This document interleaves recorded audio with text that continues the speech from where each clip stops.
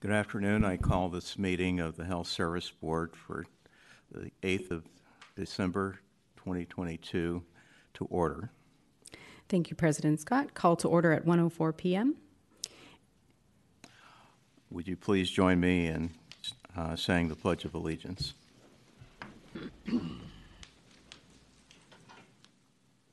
Pledge allegiance to the flag of the United States of America and to the republic for which it stands, one nation, under God, indivisible, with liberty and justice for all.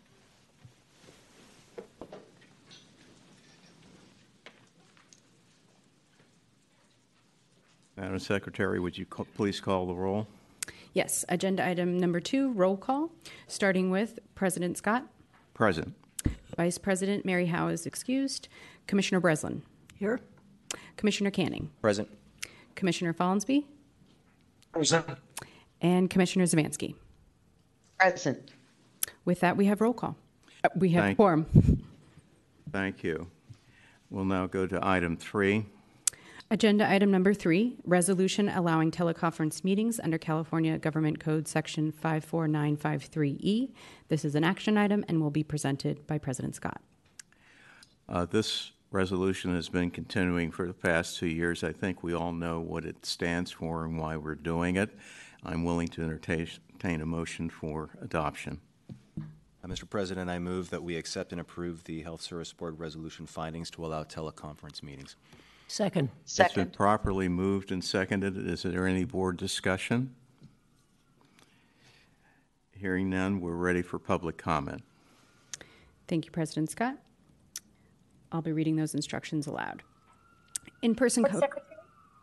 Oh, yes, I hear our moderator. Prior to the public comment, there is a note from SF.gov TV to please unmute the clerk as well. You may still be in practice mode. Thank you for the update.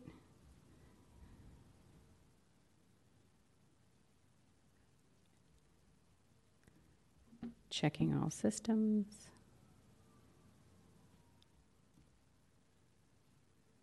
There we go. I'll be looking for any messages from SF.gov. Thank you, moderator.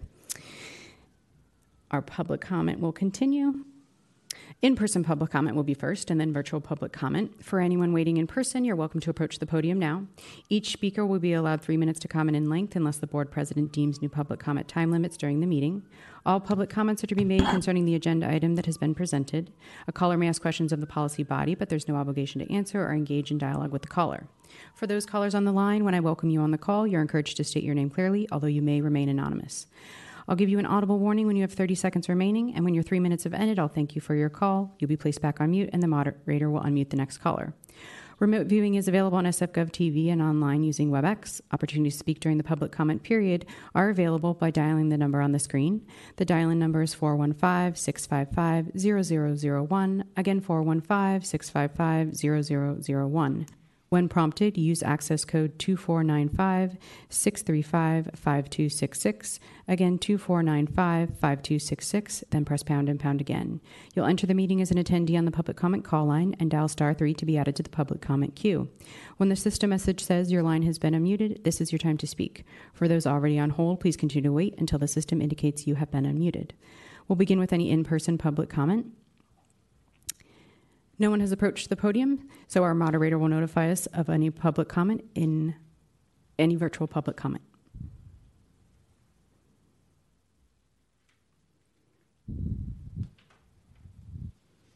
Board Secretary, we have 3 callers on the phone line. 1 caller has specifically entered the public comment queue at this time. Other callers may enter the queue as public comment continues. I will indicate when there are no more callers in the queue, and you will hear a brief silence as we transition between callers. Elevating caller 1 now. Board Secretary, if you could transfer host privileges, I will unmute the first caller. Welcome, caller. My name is Richard Rothman, and I'm a retiree worker in the health system. And I have an issue with my eye where I need to see an ophthalmologist at Kaiser. Caller, I just wanted to pause for a second, as this agenda item is for the resolution allowing teleconference in California Government Code, and I believe you'll want to move on. You'll want to log back in for the agenda item number 4, which is general public comment. So we'll be looking for your comment then. Thank you. Moderator, you can look for the next caller.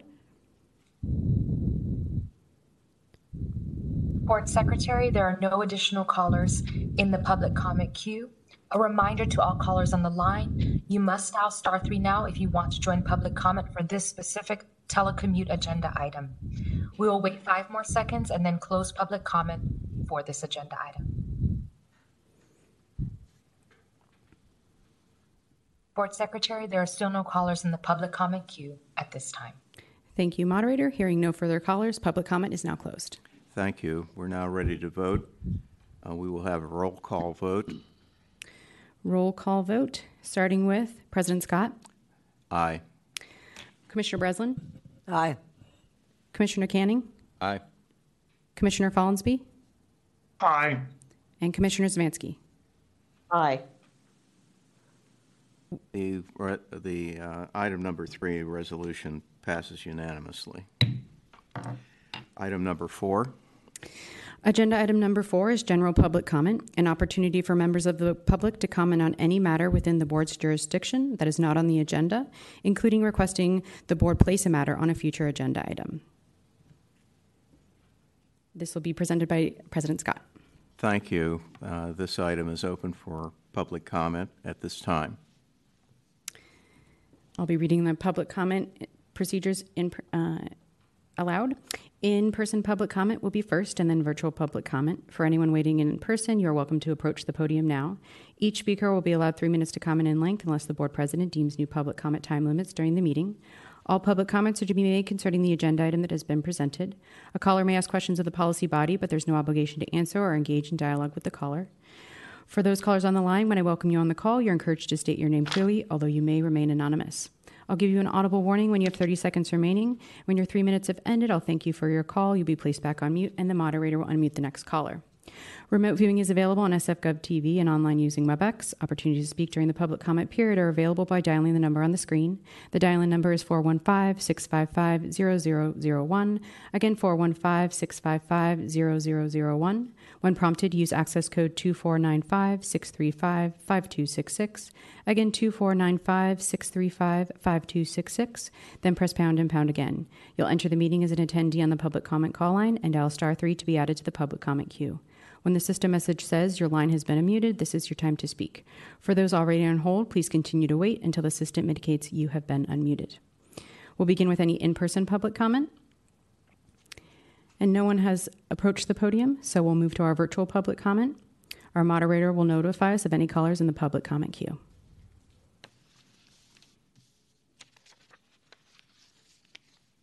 Board Secretary, we have 3 callers on the phone line. 1 caller has specifically entered the public comment queue at this time. This is the same caller from the last public comment cycle. So just a reminder, if you are waiting to submit your public comment, please press *3 to lower your hand, or it will repeatedly show in the queue. A reminder to all other callers on the line, you must dial *3 now if you want to join public comment for this specific agenda item. We will wait 5 more seconds and then close public comment for this agenda item. And moderator, I'll unmute this caller. Welcome, caller. Good afternoon, Commissioners. This is Richard Rothman calling. I'm a retiree member in the health service system.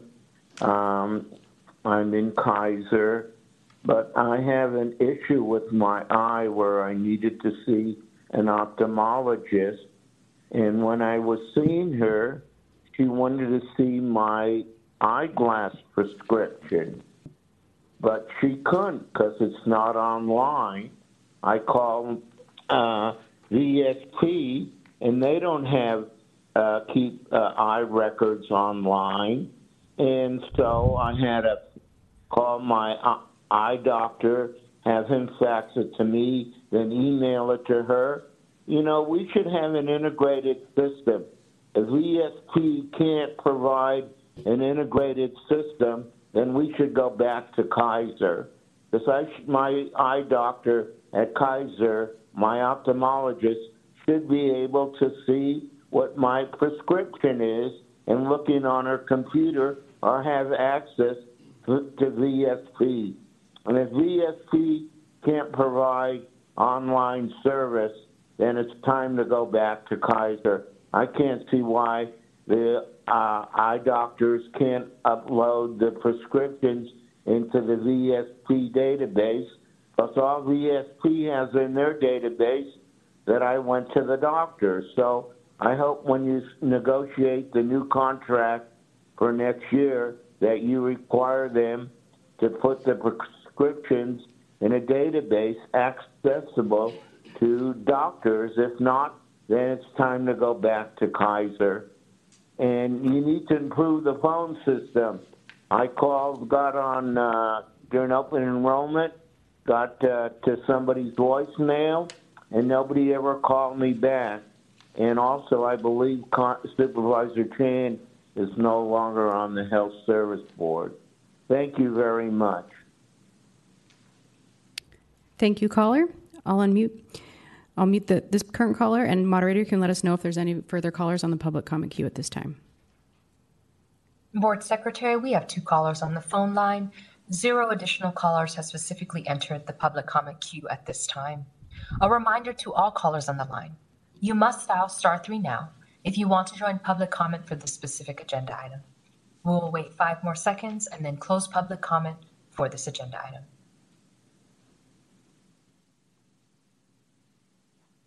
Board Secretary, there are still no callers in the public comment queue at this time. Thank you, moderator. Hearing no further callers, public comment is now closed. We'll now proceed to item number 5. Agenda item number 5, approval with possible modifications of the minutes of the meeting set forth below. This is for the November 10th, 2022 Health Service Board regular meeting and was presented by President Scott. I'm willing to entertain a motion for the adoption or any comments or edits of this item. I move to approve the November 10th, 2022 minutes as presented. Second. Okay, it's been properly moved and seconded. I have an edit that I'd like to insert. I believe it's on the it's on item number 7 as listed in the minutes. It says President Scott commended the staff for their collective and individual work on open enrollment, with their efforts compounding improvements each year like e-benefits. I think I said, or if I didn't say it, I meant to say it, with their continuing efforts and improvements each year like e-benefits. So I'd like to make that small edit. Thank you, President Scott. Noted. Yeah. Thank you. Is there any other input from the board or edits or comments? If not, we'll now have public comment on the minutes. Thank you, President Scott. In-person public comment will be first, then virtual public comment. For anyone waiting in person, you're welcome to approach the podium now. Each speaker will be allowed 3 minutes to comment in length unless the board president deems new public comment time limits during the meeting. All public comments are to be made concerning the agenda item that has been presented. A caller may ask questions of the policy body, but there's no obligation to answer or engage in dialogue with the caller. For those callers on the line, when I welcome you on the call, you're encouraged to state your name clearly, although you may remain anonymous. I'll give you an audible warning when you have 30 seconds remaining, and when your 3 minutes have ended, I'll thank you for your call. You'll be placed back on mute, and the moderator will unmute the next caller. Remote viewing is available on SFGov TV and online using WebEx. Opportunities to speak during the public comment period are available by dialing the number on the screen. The dial-in number is 415-655-0001. Again, 415-655-0001. When prompted, use access code 2495-635-5266. Again, 2495-635-5266. Then press pound and pound again. You'll enter the meeting as an attendee on the public comment call line and dial *3 to be added to the public comment queue. When the system message says your line has been unmuted, this is your time to speak. For those already on hold, please continue to wait until the system indicates you have been unmuted. We'll begin with any in-person public comment. No one has approached the podium, so we'll move on to our virtual public comment. Our moderator will notify us of any callers in the public comment queue at this time. Board Secretary, we have one caller on the phone line. 0 callers have specifically entered the public comment queue at this time. A reminder to all callers on the line. You must dial *3 now if you want to join public comment for this specific agenda item. We will wait 5 more seconds and then close public comment for this agenda item.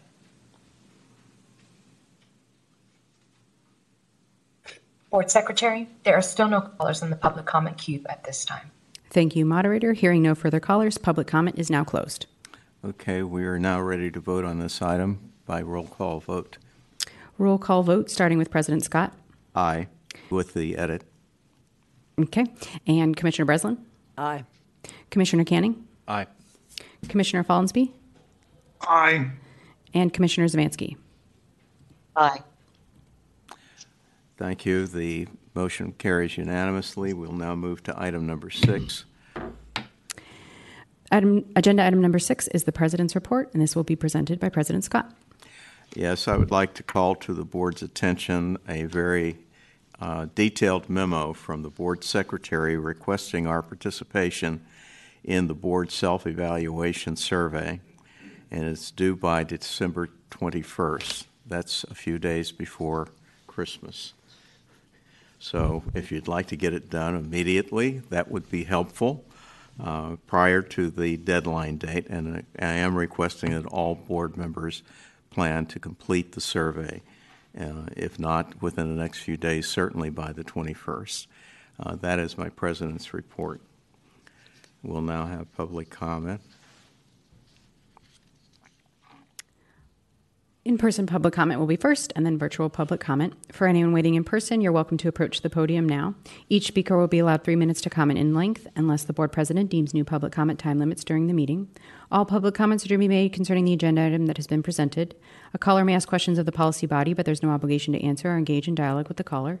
For those callers on the line, when I welcome you on the call, you're encouraged to state your name clearly, although you may remain anonymous.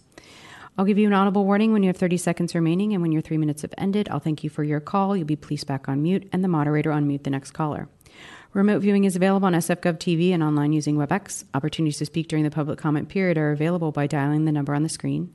The dial-in number is 415-655-0001. Again, 415-655-0001.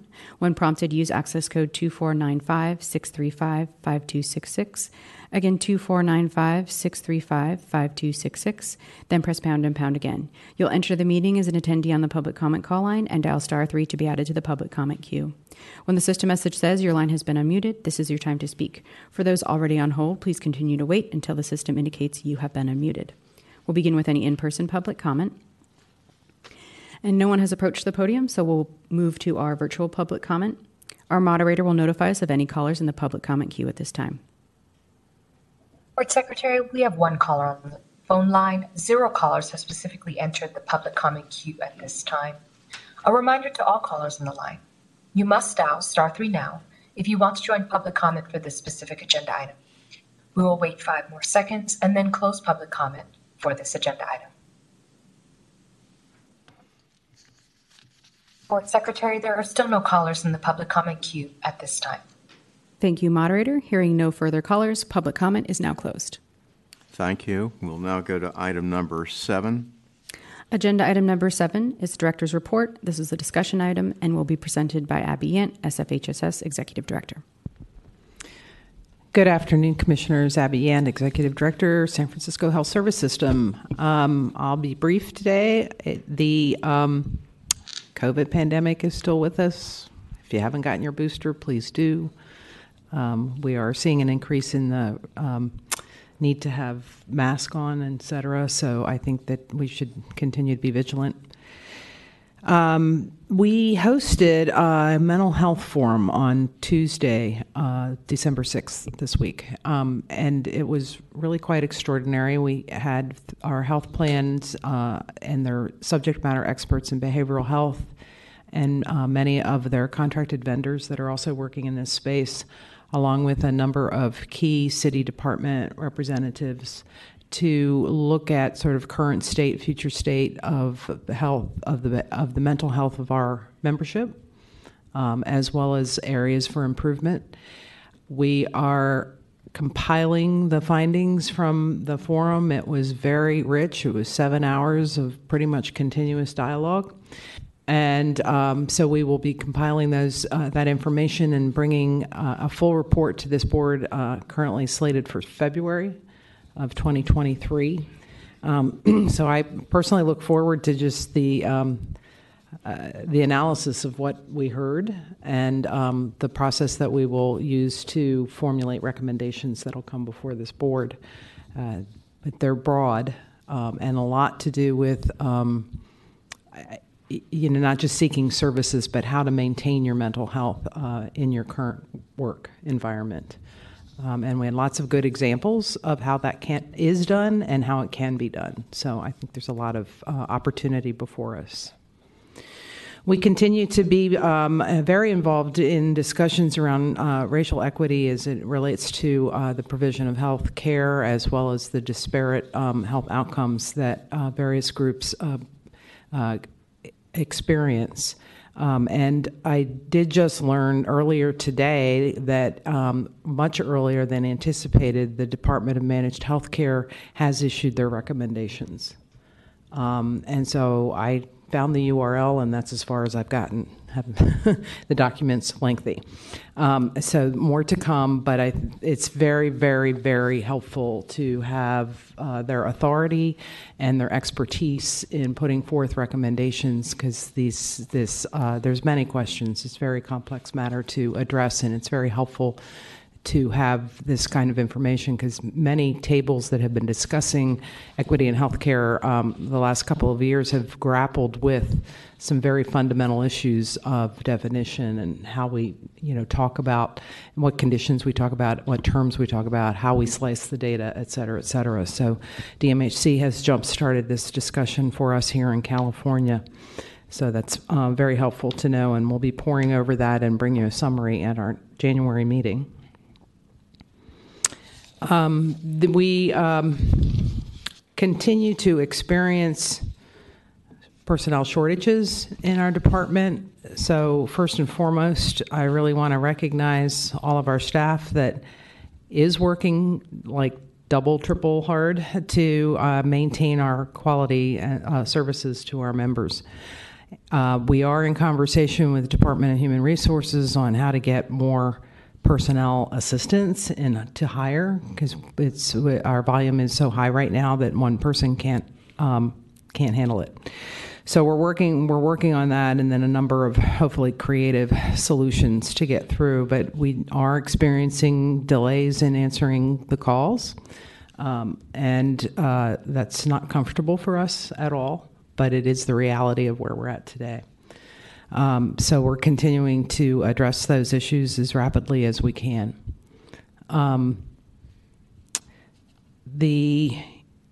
In addition to that, I think most of us in the room are aware of the payroll issues at the San Francisco Unified School District, which has a very significant impact on benefit enrollment for our members that are employed by the Unified School District or their dependents. And they have declared a state of emergency. We are in touch with the new superintendent. We are meeting with them weekly. We are together trying to sort of identify root cause where benefits are being dropped so that we can jump on that sooner rather than later. There are stories that are being talked about publicly about individuals that have found out they didn't have benefits when they went to seek services. That's kind of the worst case scenario for us.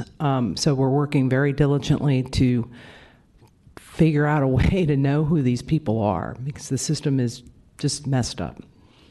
And so we're working very diligently, and so I've been in conversation not just with the superintendent, the mayor's office education liaison is also very interested, and we're trying to encourage, and I'm saying this publicly, we're encouraging anyone who has an issue to please call us, because talking to your friend about it isn't going to fix it.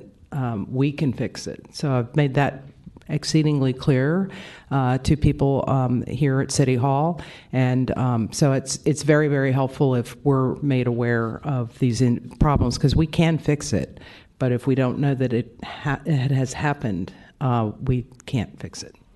May I ask a question about this? Has this been a development over the last month or two, or? It's been going on since May.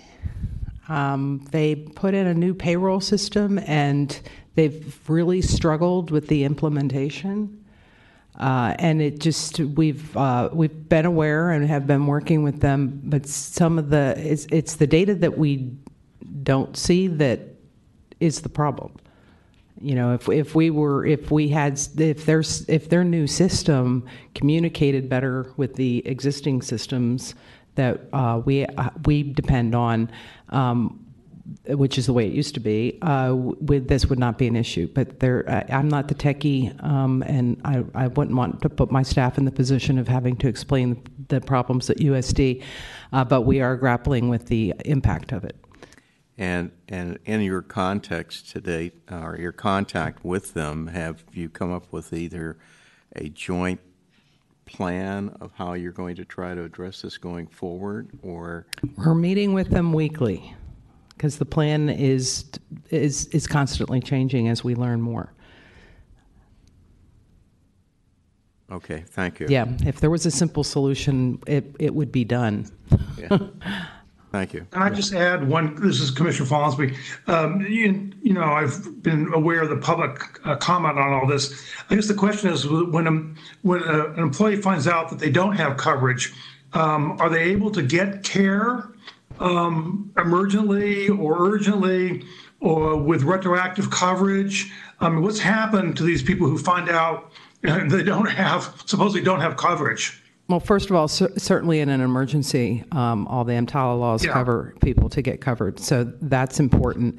But there are delays in care. Theoretically, there's delays in care that can occur when one doesn't present with a current insurance, doesn't show up in their systems as currently being enrolled. And that is why we're encouraging people to call us directly, because we can rather expeditiously correct that. The plans have been super helpful and responsive, and so the problem is not knowing exactly who is having this problem because of the failure to deliver their information to us. Because you can imagine, when we have tens of thousands of people in these files, it's hard to know if who's missing. Well, just as an additional comment, I guess the other compounding factor out of this is that some people may be seeking care and getting care on an urgent basis, but we also know there's also sometimes bills that are sent to people and so on and so on. So I'm trying to figure out, are we looking at just this issue person by person, or trying to put together some longer or more expanded response on our part? You know, how we're going to follow up. Are there any common issues, that type of thing? Very good questions, and ones that we're working through with the school district. I mean, they're in control of most of this information, and so we have to work with them to help them understand what we need and look at the systems that are there to adopt that information. We don't see, you know, thousands of people being impacted at this point. What we do know are, you know, a couple hundred, and so we're trying to develop systems that expeditiously push people through the system once we are able to flag who they are, and so we are working diligently to do that. As far as dealing with bills, our plans are super helpful with us with doing any kind of billing corrections that need to be made on an individual basis, because they don't often happen, but they do happen from time to time in the normal course of business, and so they're very capable and responsive for that. So I think once we know where the problem is, we're able to take steps to correct it. Our problem is there's just a lack of clarity on that, and that's a highly technical question that I won't try to answer. All right, thank you. Mm-hmm.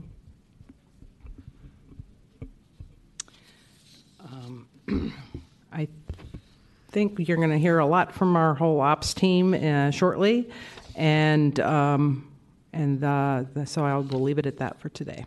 Thank you. Are there any questions? On the personnel and staffing, I'd like to thank those folks who are retiring from the system, from our offices, and wish them well in their future. But as we look at these vacancies, is there a broader issue? I know that everybody is having problems recruiting in every category that you want to look at. But have we also, in parallel, taken a look at either the compensation structure for some of these positions, whether they are currently classified competitively, that type of thing? Can you comment on that? Yeah. The whole 1200 series, of which we have several classifications that are very active in a core part of our staff, is used by a number of other city departments. And so we have had a conversation with the compensation division of the Department of Human Resources to do an analysis of these positions, to be sure that we're all, using the right classifications, which I don't think there's a real serious question about that, but we do want to make sure, because I'm personally only familiar with a couple of the classes that we use, but I do know other departments have opportunities in that series or in other series that are promotional opportunities for our staff. And so I think, this is kind of the good news. Bad news is that, we have very competent staff that are taking advantage of these openings in other departments that are indeed a promotion. And so it's hard to tell. But anyway, compensation is working with us to do that analysis so that we have a good sense of where those issues are. The other thing that's being worked on, and it's even more challenging, but the Director of Human Resources, Carol Eisen, is very clear that there's significant barriers within the civil service system itself. And so she has outlined a number of initiatives that require Civil Service Commission approval in order to enhance the hiring process. All right, thank you. Are there other questions from members of the board regarding? Yeah, this is Commissioner Fonsby. I just want to make actually one or two comments. One is I attended this morning a webinar on the crisis on healthcare personnel, sponsored by the New England Journal of Medicine group. And they ignored our staff, and they ignored the administrative staff, the people who actually interface with clients. And so I really, my question really has to do with I know that you reported a month ago on an offsite that sounded like it was quite a good experience for the health service system staff and morale. But could you comment again on how the morale is going right before the holidays in the face of all this stress? Well, we are having a holiday party next Thursday that the leadership team has put together for our staff. I don't want to sound like I'm just being, falsely indicating. Our staff is working very hard, and I think they do appreciate acknowledgement of that. And they're pretty dedicated and want to do the right thing, and it's a challenge, to be able to keep up with the work and, realize that you've got people waiting in the call queue and you've got real problems that you really want to work on and solve, and it's a very difficult time that we're going through. So but I think that we're hanging in there, and we continue just to support each other as best we can during this challenging time.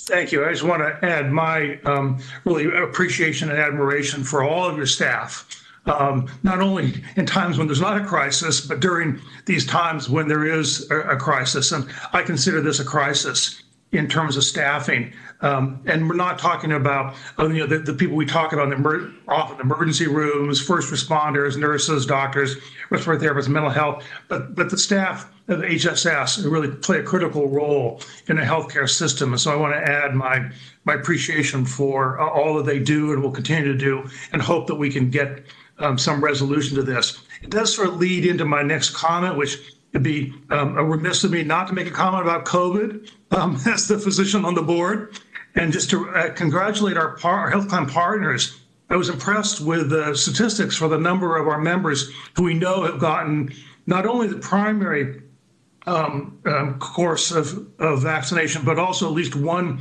booster shot.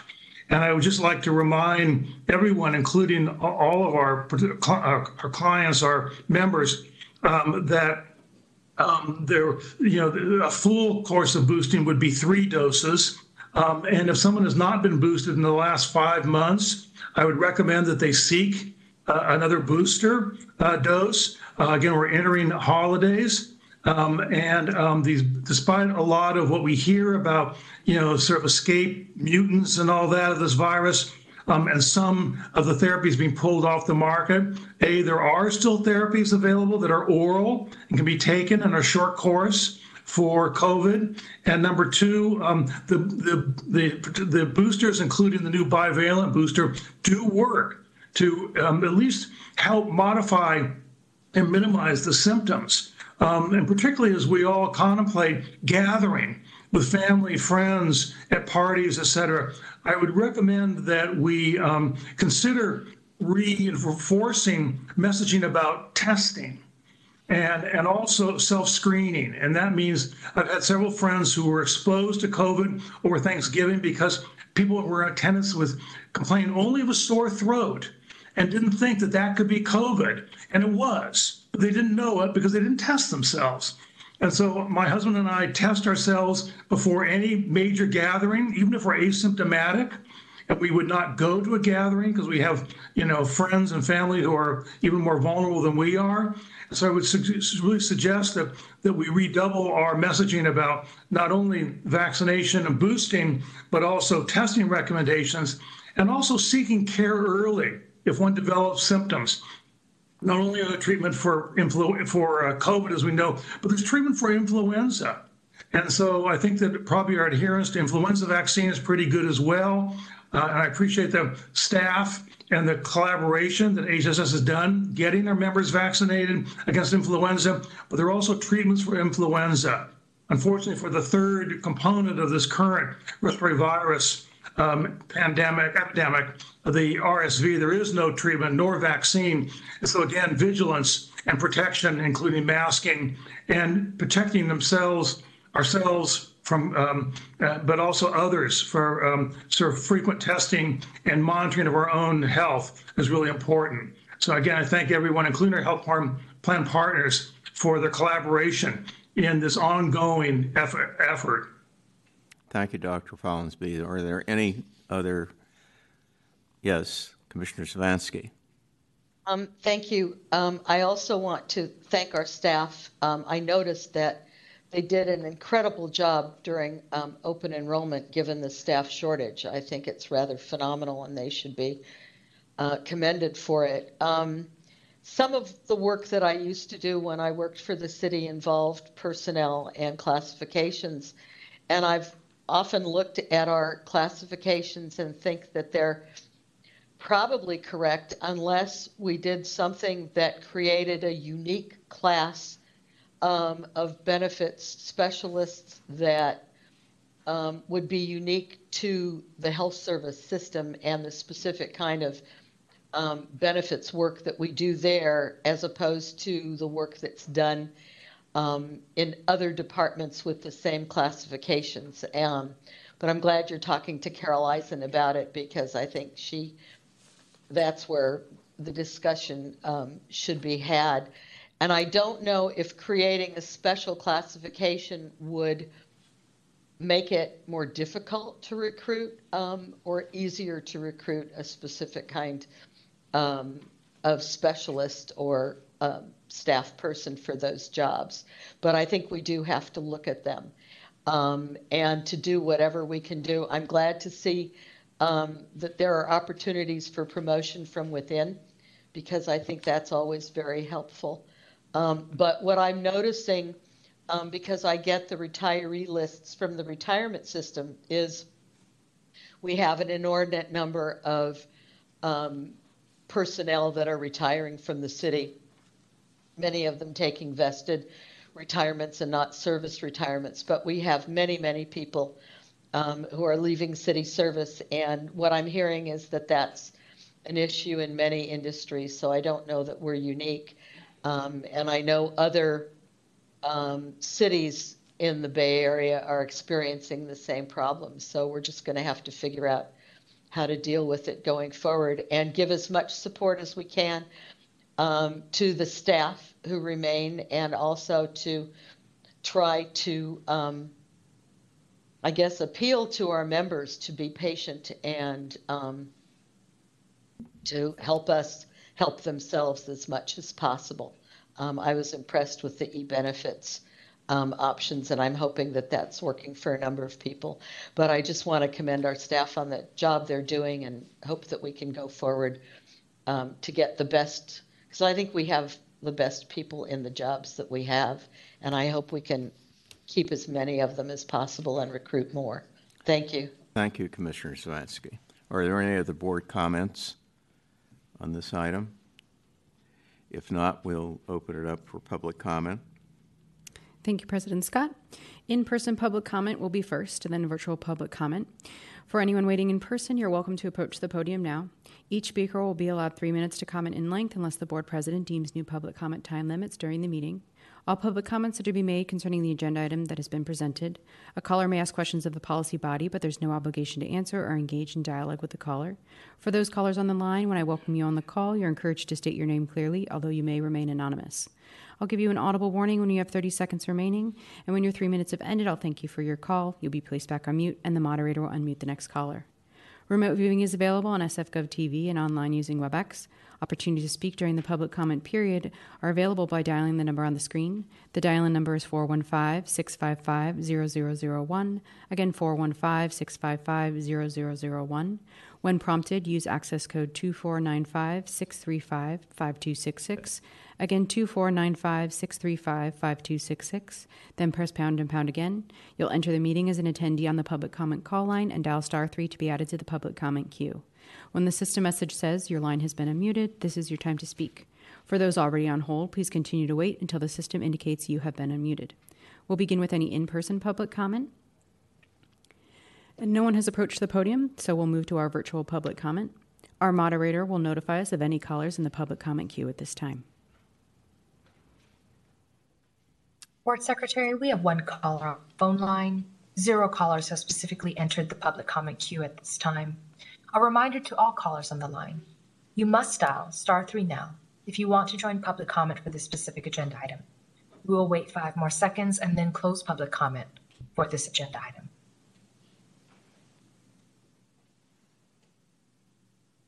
Board Secretary, there are still no callers in the public comment queue at this time. Thank you, moderator. Hearing no further callers, public comment is now closed. Thank you. We'll now go to item 8. Agenda item number 8, SFHSS Financial Report as of October 31st, 2022. This is a discussion item and will be presented by Iftikhar Hussain, SFHSS Chief Financial Officer.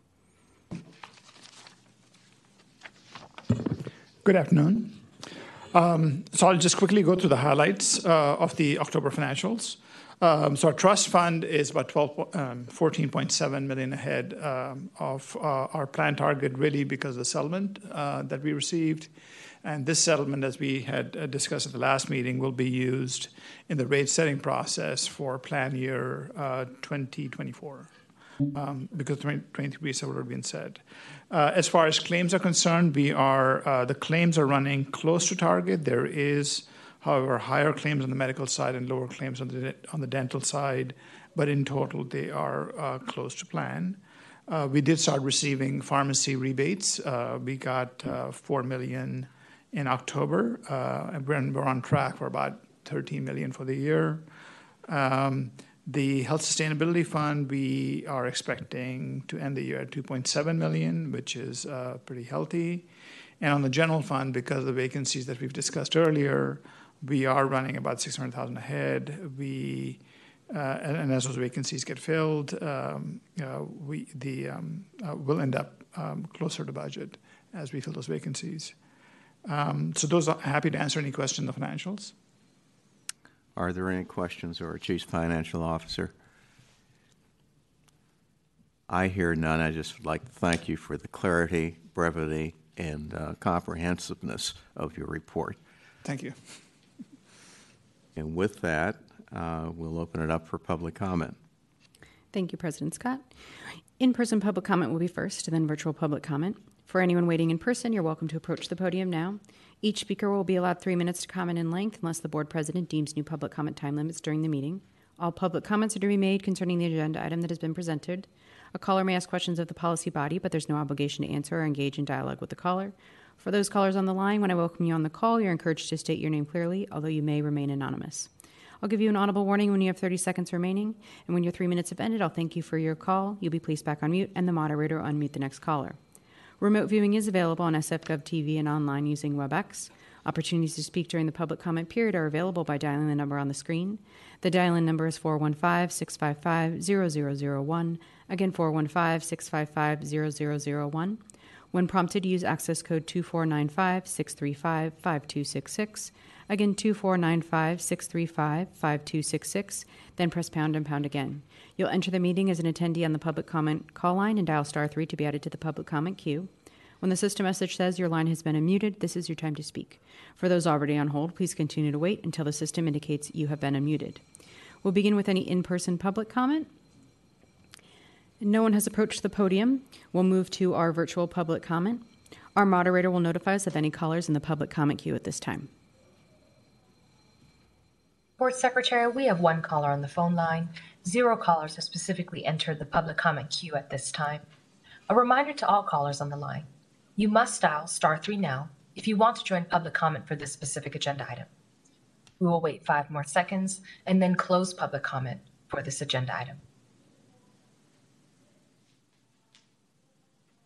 Board Secretary, there are still no callers in the public comment queue at this time. Thank you, moderator. Hearing no further callers, public comment is now closed. Thank you. We'll now proceed to item 9, open enrollment report. Agenda item number 9 is the report on open enrollment activities for the plan year 2023. This is a discussion item and will be presented by Ray Guillen, SFHSF Chief Financial Officer. I would like to commend the Chief Operating Officer for his robust presence here today after going through open enrollment. Good afternoon. Thank you. Ray Guillen, Chief Operating Officer for the San Francisco Health Service System. Today, select members of the HSS management team and I will walk you through a report that reviews the activities and outcomes from the open enrollment period for plan year 2023. Next slide. I'll start with a reminder of the reasons that we have an annual open enrollment period and review the membership that we serve. I'll also be presenting a summary of the highlights from this year's open enrollment. I'll then turn it over to Brian Rodriguez, our project manager, who will then review the open enrollment project plan with you, which helped ensure no important steps were overlooked. Jessica Shee, our communications director, will run through our open enrollment communications strategy. Our Enterprise Systems and Analytics Director, Rin Coleridge, will then discuss the system updates that were needed this year. Since our Operations Manager, Olga Stavinskaya Velasquez, couldn't be here with us today, I'll step back in and discuss the assistance that was provided to our members. I'll then review how well we accomplished some of the key initiatives established for this year's open enrollment. And then I'll kick it over to Carrie Bashirs, our well-being manager, who will provide a report on this year's health fair and flu clinics before I finish up with the open enrollment results. Next slide. So open enrollment is a one time a year that our members can change their selected benefit coverages. It's also the time of the year which they can add or drop a dependent from their health coverage without a qualifying event, such as a marriage or a birth of a child. If members don't submit any changes during the open enrollment period, a member's previous elections simply roll over into the next plan year with the exception of health flexible spending accounts, which the IRS requires members to re-elect every year. This year, open enrollment ran from Monday, October 3rd through Monday, October 31st, with changes becoming effective January 1st, 2023. Next slide. As a reminder, we provide benefits coverage to slightly over 77,000 members along with their covered dependents. Currently, 43% are employees of the city and county of San Francisco, 45% are retirees, 10% are school district staff, and the remainder include employees of the Superior Court and City College. Next slide. This page highlights a few of the items we wanted to bring to your attention at the beginning of this presentation. One issue, as Executive Director Yant mentioned earlier, is that we are facing a staffing challenge. Both leading up to and throughout the month of October, over 1 out of 3 of our HSS positions was vacant. This not only affected member services, where we lost several of our long-term employees as they promoted to positions with other departments within the city, but also in key areas such as our communications team. Despite these vacancies, we did make some significant progress towards some of the key initiatives that were set for this year. First, we achieved a significant reduction in the number of paper enrollment applications that were received as we continue to promote online enrollment. Second, our effort to transition 667 split Medicare families from Blue Shield to United Healthcare was tremendously successful. Despite our staffing challenges, we still managed to answer over 7,000 member calls during the month of October, which is twice the amount we normally receive in a non-open enrollment month. And during last year's open enrollment in the middle of the pandemic, we introduced a new health plan offering Health Net Canopy Care. Probably not surprising, the enrollment target that both SFHSS and our Health Net Canopy Care partner were expecting was not reached. During this year's open enrollment planning process, our staff took all available steps it could identify to educate members about the Health Net Canopy Care plan and also offer Health Net opportunities to build member awareness of their plan. As a result of these combined efforts, we saw a 97% increase in the number of enrolled lives into the Health Net Canopy Care plan for 2023. We were also excited to reintroduce in-person health fairs this year, which had to be suspended the last couple of years due to the COVID pandemic. Next slide. So at this point in time, I'd like to introduce Brian Rodriguez, who will walk you through the open enrollment project plan. Good afternoon, Commissioners. Brian Rodriguez, the project manager, and as well as the information systems administrator and primary, IT support for HSS, so you probably know me in that role as well. But for our open enrollment project team, it's made up of representatives from every department of HSS working together. And you can see here, numbers-wise, we have a few folks from each group on the team. We coordinate everything from the rates to communications, data analysis, contracts, well-being, and anything that our members may need during this month of open enrollment. Many of us meet weekly to check in and also are in constant contact using our digital tools to ensure that rates, communications, events, flu clinics, webinars, and the materials we provide to our members and need to understand to use their benefits are always up to date. I do my best to keep the schedule, notes, and everything else shared in one place so that we can have a look. Anybody can see them whenever they're needed. And also, you'll notice in one of the listings there, we do include the flu clinics and webinars in our open enrollment project plan because they are critical during this time, not only for the flu vaccinations, but also for the benefit fairs that we're able to reintroduce this year.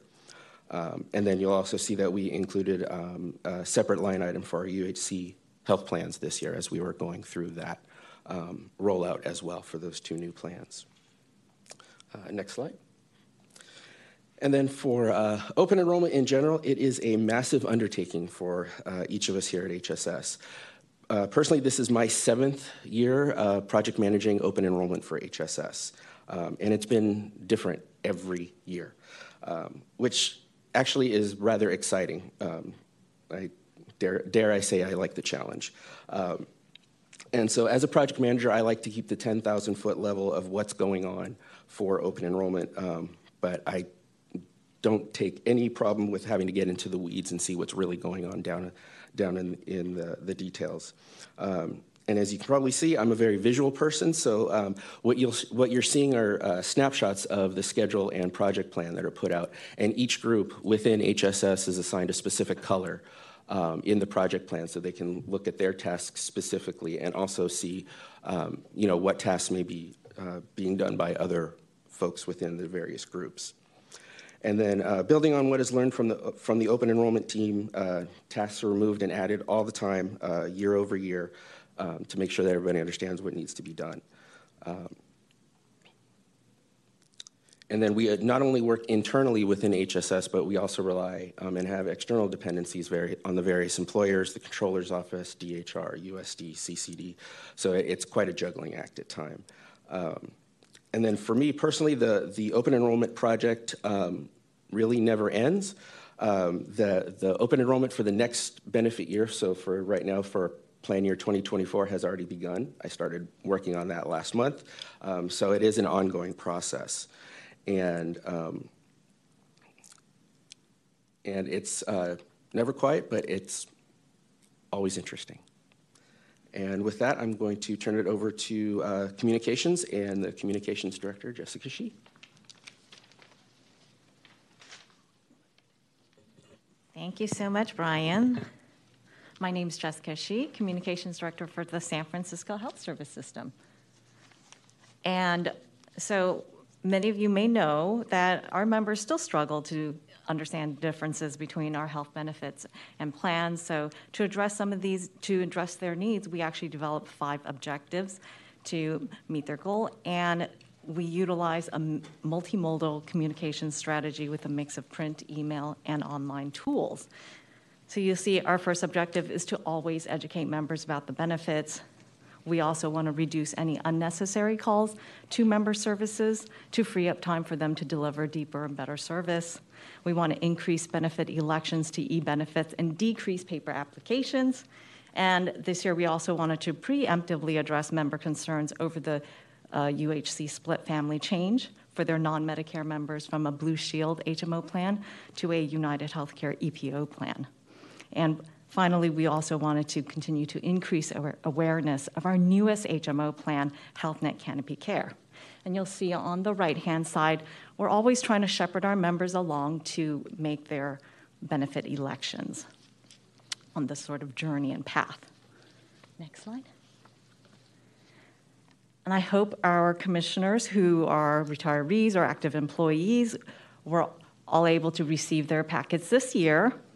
We sent out almost 76,000 packets, about 1,000 more, no, oh yes, about 1,000, oh no, a couple hundred less than last year, sorry, my glasses.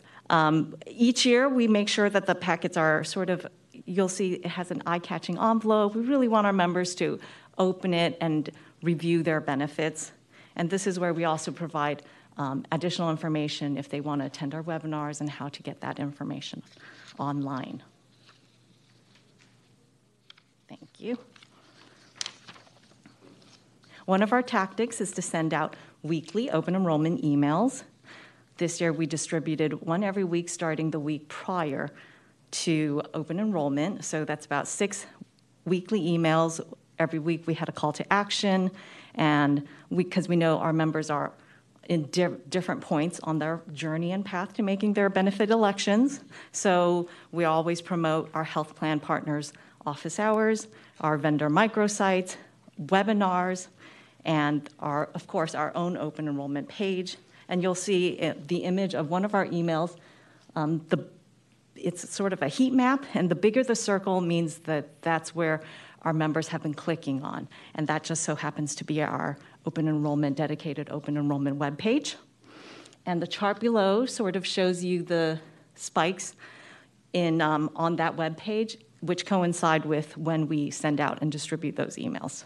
Can you help me with a clarification? What is a bounce rate?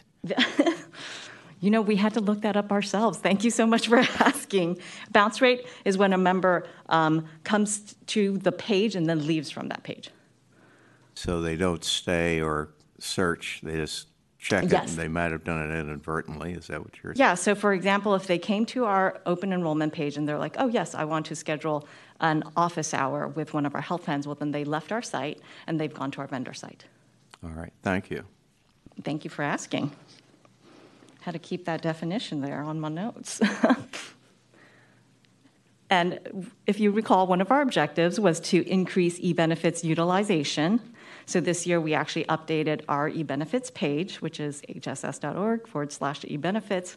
With last year, we actually had weekly dedicated webinars to explain how to navigate e-benefits, how to register for an account with e-benefits, because we actually, last year was the first year where every single employer group and retirees all had access to e-benefits, so it was very exciting.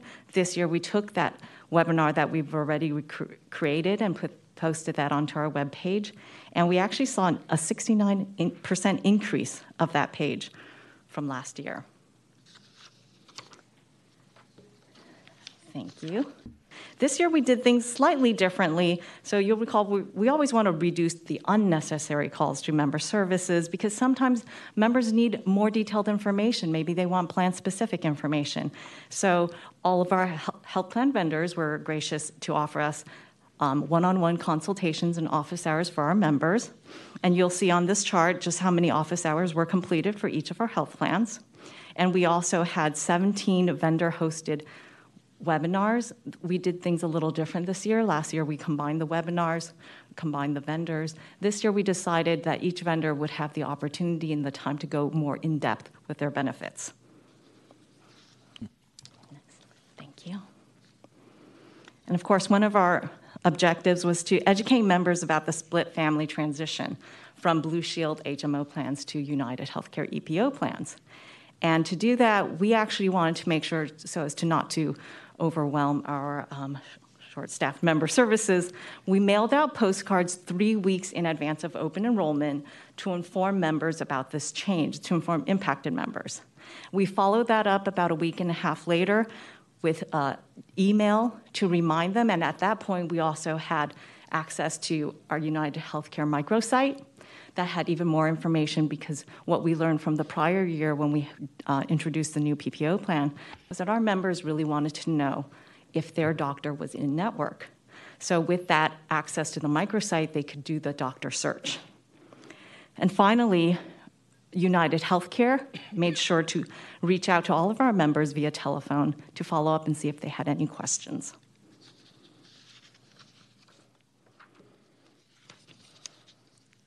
And of course, one of our final objectives was to continue to create awareness for HealthNet Canopy Care Plan.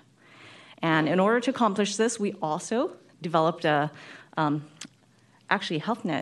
developed a postcard that we distributed to approximately 5,000 of our early retirees to make sure that they knew. We thought this would be really important because this year, HealthNet HMO plan was actually very competitively priced, and we thought that our early retirees would especially appreciate that. We also had, leading up to open enrollment, we made sure we had HealthNet stories that were prominently featured in our newsletters and our weekly open enrollment emails. We had 4 dedicated HealthNet Canopy Care HMO webinars so that members would have the opportunity at various times to be able to learn about those benefits and what makes them different. And we also invited HealthNet Canopy Care team to 3 additional flu clinics to gain more exposure to our membership. And now I'd like to introduce you to Rin Coleridge, our Enterprise Systems and Analytics Director. Commissioners, good afternoon. Such a pleasure to see you all. Rin Coleridge, Director, Enterprise Systems and Analytics. Here to talk to you a little bit about the contributions from the ESA team. We definitely do the foundational work to ensure all of our key information technology systems and data is ready to go to support that successful open enrollment. Now, you know we wanted to eliminate the complexity from the split carrier enrollment. Those are the split Medicare families, but we've got them on multiple carriers. And so you approved the implementation of those 2 new EPO plans to help us with more seamless benefit administration. That doesn't mean everything's easy. Implementing new plans actually takes a lot of effort. And so to introduce those 2 plans, we actually had to, in the system, configure 4 new benefit plans and associate those with all of our benefit programs. I think there's somewhere between 30 and 40 of those. Also, we had to modify or create a number of interface files. So, of course, there's those 834 HIPAA eligibility files that go over to the carriers. We have deduction files and the like with the other employers, the pension systems. Payment files get impacted. We want to make sure the money's moving appropriately. And to do that also, we needed new deduction codes. And then we absolutely wanted to make sure this was a seamless experience for our members. So to do that, we pre-enrolled these split family members into the plan that they aligned to. And sounds easy, but it's not. Really had to dig around in the system and figure out which dependent goes where, and then to write the scripts for that. So, and then there's also the part where we had to eliminate plans in our system. Not that the plans were eliminated. We still have Access Plus and Trio, but to make sure no one could still enroll in that mixed carrier combination. So we have to undo all those other things. So that was net new work on our PeopleSoft Benefits Administration side. And then you take that, and then there's all the usual activities that we have to do, modifying all the benefit admin components to roll into the new plan year. So some of those types of things are adding in all the rates for your medical, your dental, your life, LTDs, Flex Credits, COBRA, updating your FSA amounts. Those zip code tables are very important to the service areas and the geographic eligibility rules that happen in the system.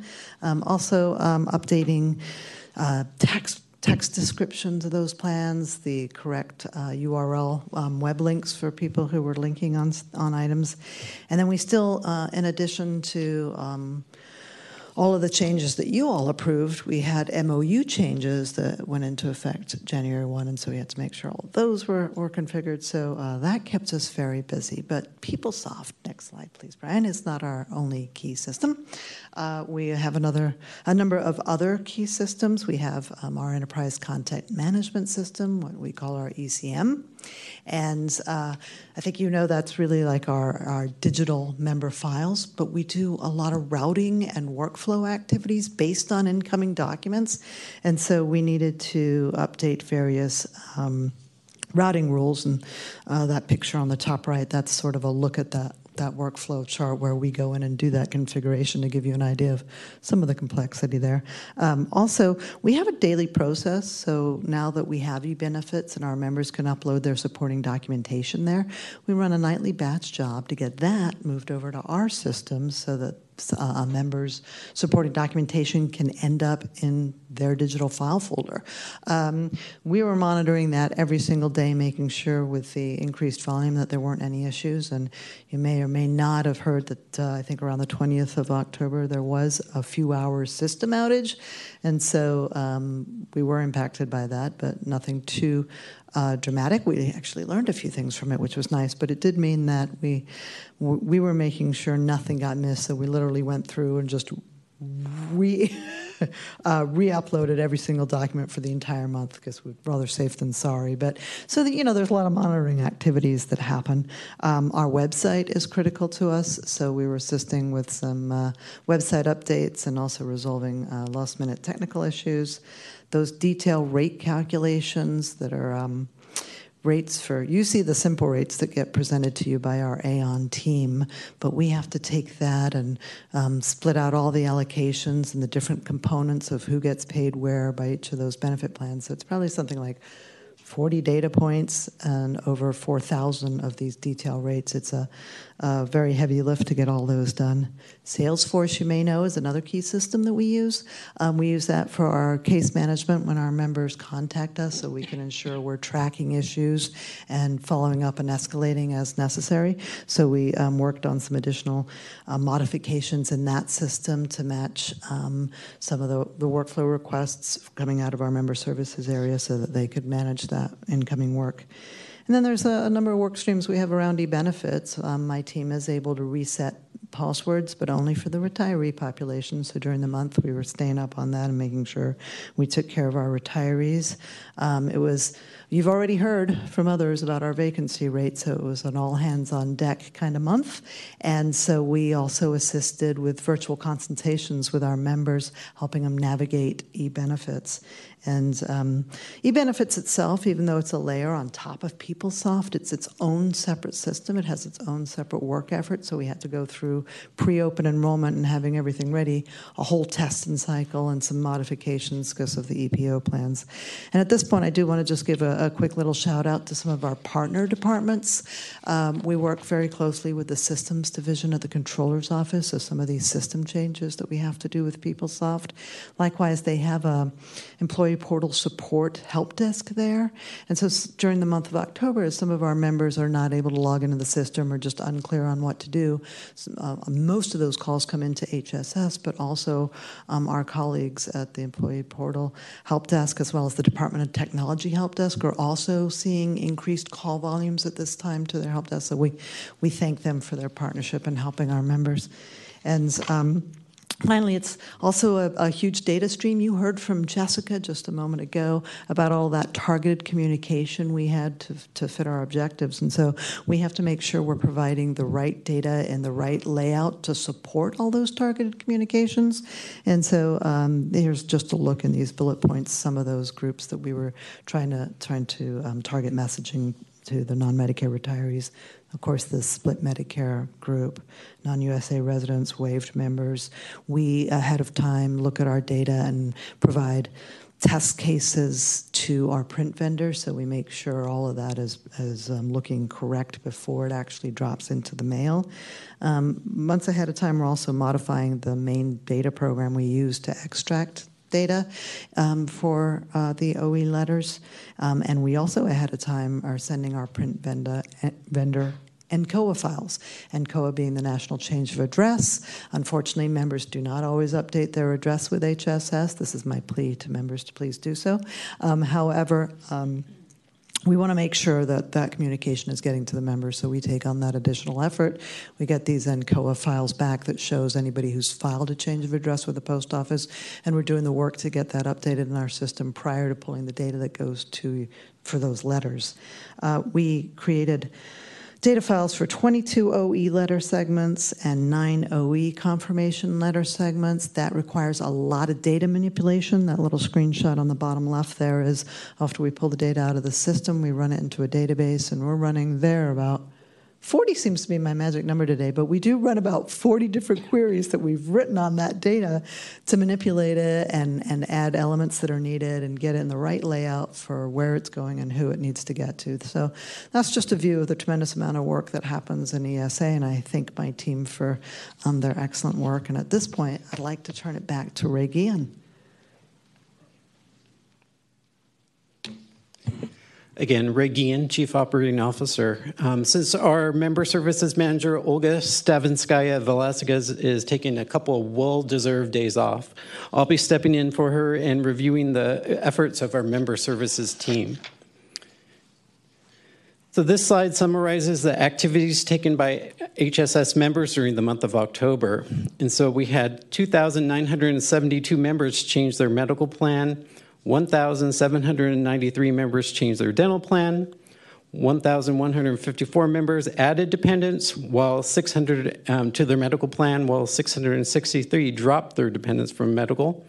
On the dental side, 922 members added dependents and 554 dropped dependents. And as a reminder, every year the IRS requires members to re-enroll in flexible spending accounts, both medical and dependent care. During open enrollment, 7,368 members enrolled in the medical FSA for 2023, and 1,503 members enrolled into the dependent care FSA. As I mentioned earlier, 7,381 calls came into our member services call center.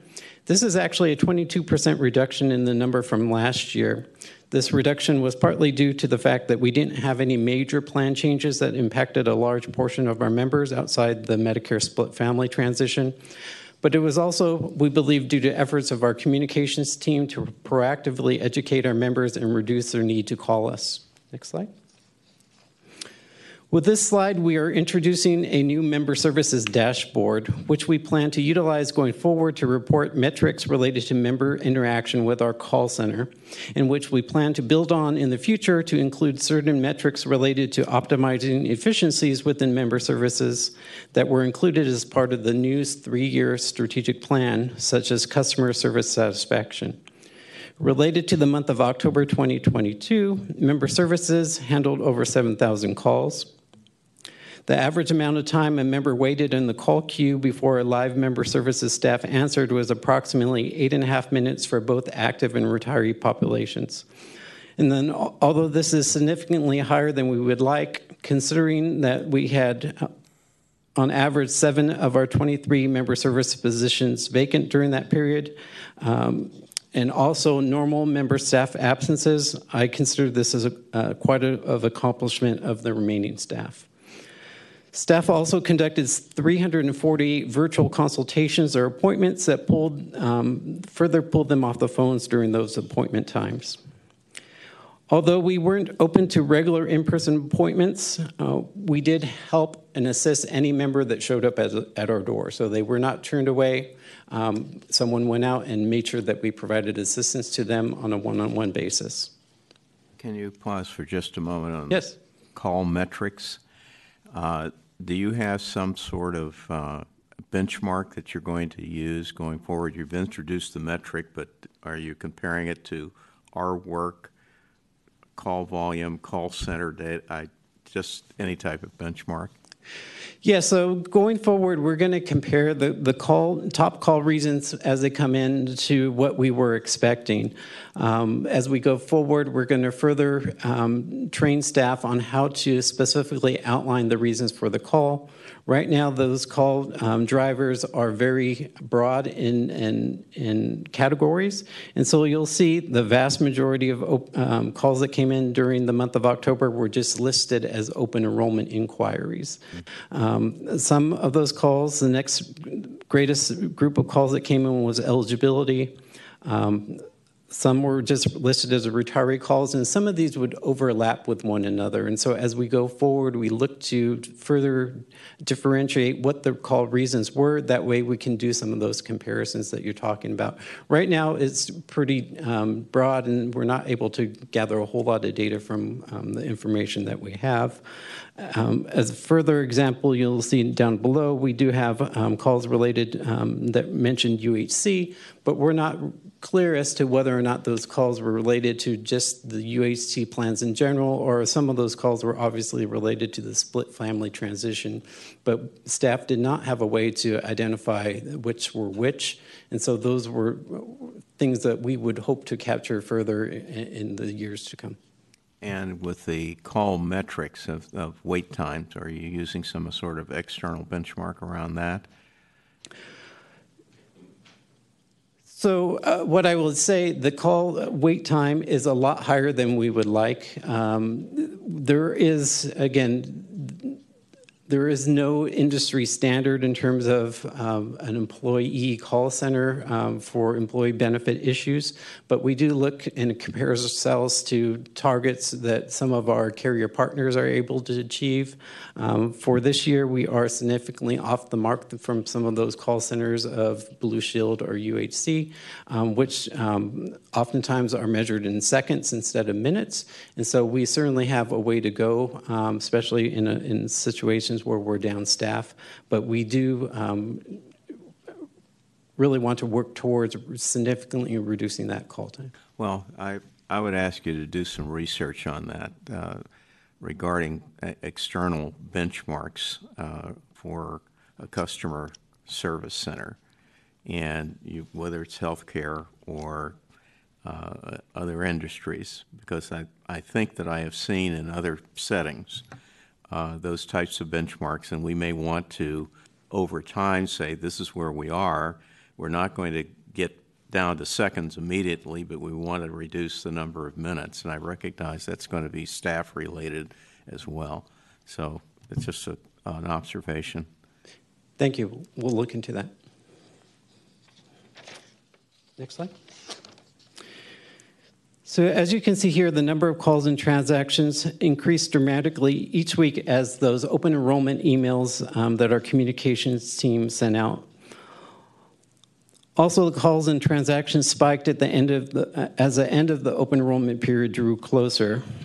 We're looking at this data to see if there's possible ways that we can make changes in the way we schedule open enrollment that might better distribute both the number of calls and transactions over more evenly over the open enrollment period. You would have to intervene on human behavior. Everyone waits to the last minute. Yeah, and so again, we want to get creative here. Again, there is no dictate. It's not dictated how long an open enrollment period needs to be. And so, as we see here, we have open enrollment over the month of October. The one thing we are looking at is, would it make sense to have shorter open enrollment periods, but break it up by segment? So maybe we do a 2-week open enrollment period for active employees, maybe a 2-week open enrollment period for retirees. That way we can spread that call volume over a much shorter period of time, and so even those out a little bit more. And so we are definitely going to look at, kind of these metrics to see if there's a better way to handle it, because it doesn't us really no good to have a very long open enrollment period if everyone's going to wait to the last minute. Next slide. So this chart overlays the total number of calls received each day of October over the average number of calls handled by each staff member in attendance that particular day.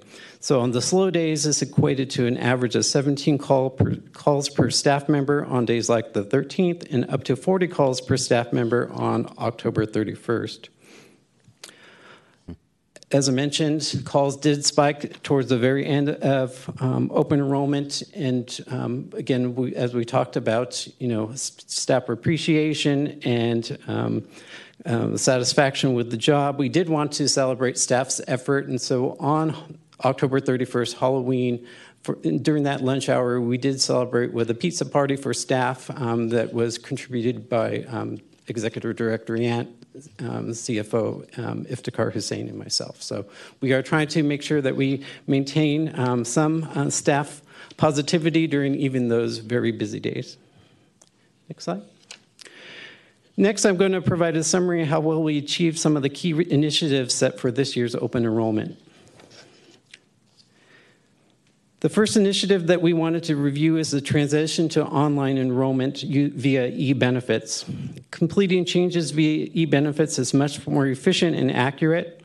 And as you can see here, the vast majority of enrollments are now submitted via e-benefits, including those from retirees. Of the 1,605 retirees who submitted open enrollment changes this year, almost 73% of those retirees utilized e-benefits. However, if a retiree preferred to submit their elections via paper, we were happy to provide that paper form to them and provide instructions on how to submit it. Next slide. This chart here just displays the transition from paper to e-benefits open enrollment over time. As you can see, this year, of all the transactions submitted, we only had 661 paper applications that we needed to process this year. With the systems that we currently have in place, we'll never get rid of paper applications completely. And this is because PeopleSoft can only hold one transaction in the system at any one point in time. And so if someone came on during the month of October as a new employee, that new employee event is going to hold that transaction in PeopleSoft so that they would not be able to log in and submit an open enrollment change for the following year. And so unfortunately, those members would need to fill out that paper application, and then we'll process those transactions in order. And so there is still some need for paper applications, but we do hope to reduce that significantly as we continue on.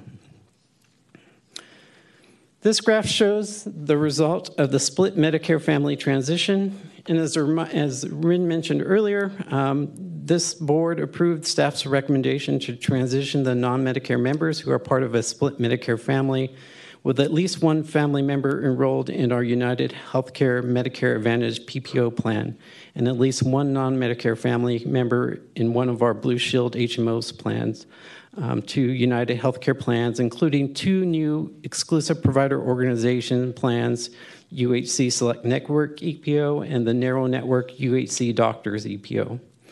The reason for this action was to reduce the complexity of managing families split between two different providers. This chart displays the result of the transition. On this slide, we not only displayed the HMO plans, but the UHC non-Medicare PPO plan that our non-Kaiser split families currently have access to.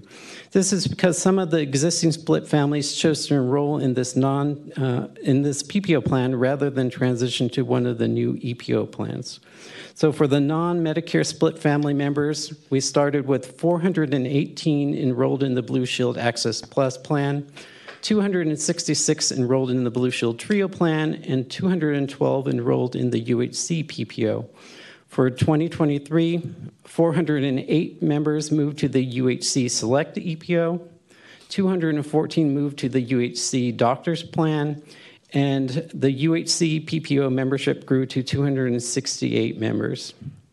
Don't worry, you'll see there that there's 890 members for 2023 and 896 members currently. We didn't lose 6 members.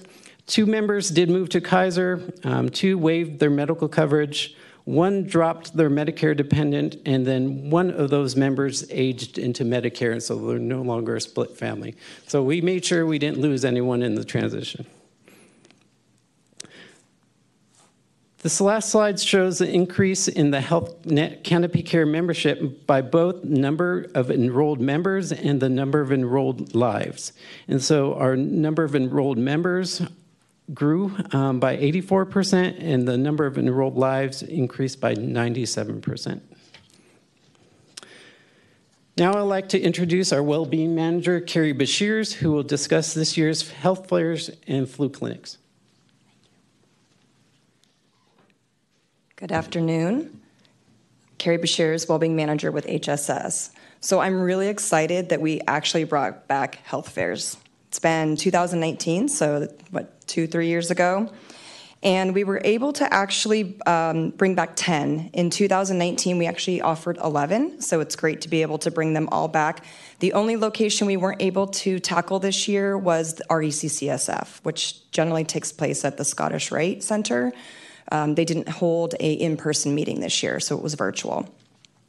However, we were able to add 2 additional locations for health fairs this year, which were police and fire. So that was really exciting to expand our flu clinics to add the health fairs, and all of our health fairs also had a flu clinic tied in with it.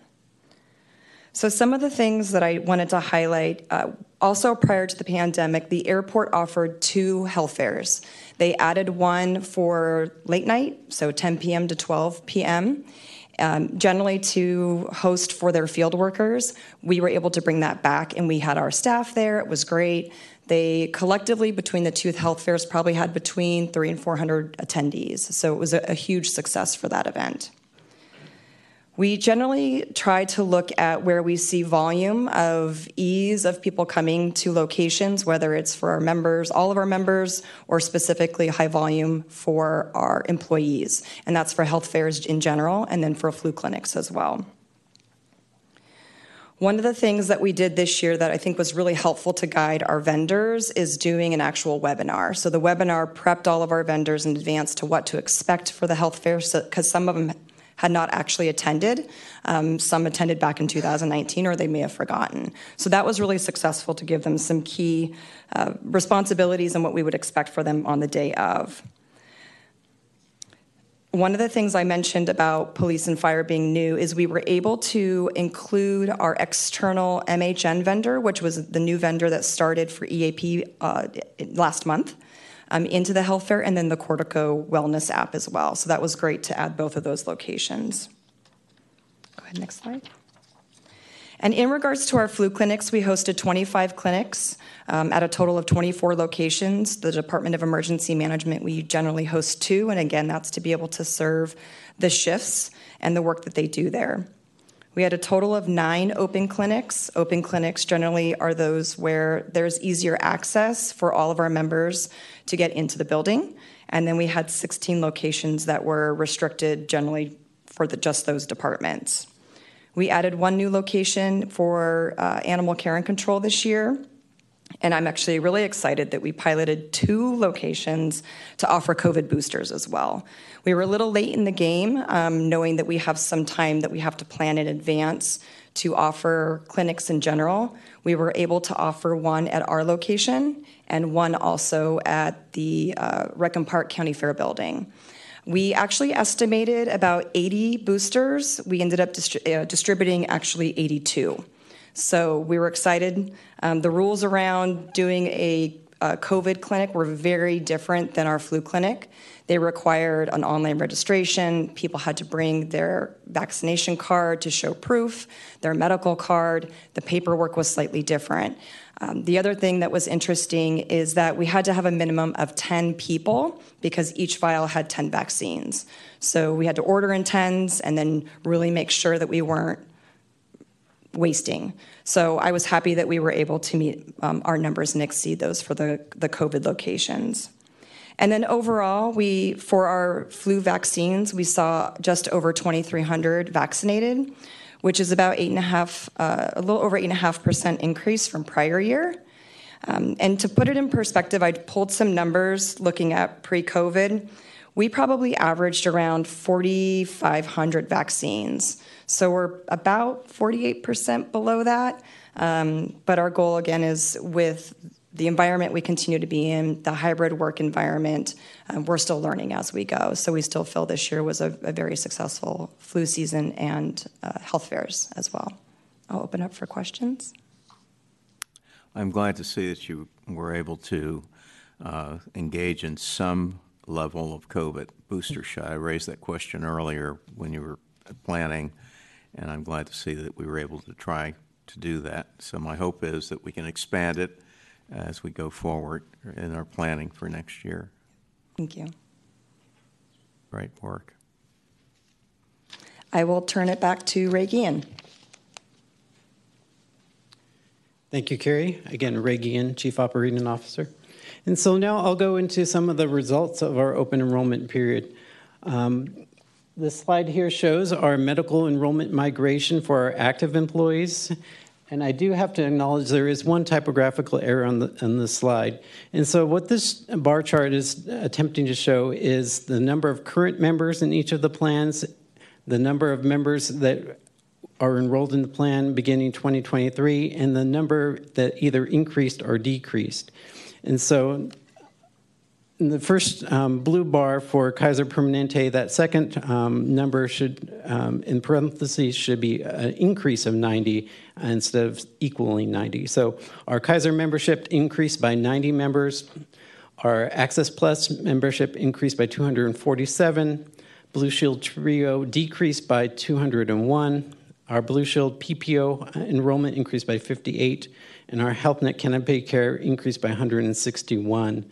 And so throughout the open enrollment period, mostly due to new hires, we did gain 377 additional members. Some of those were from people that previously waived, but the majority of those were from people that joined the organization during the open enrollment month.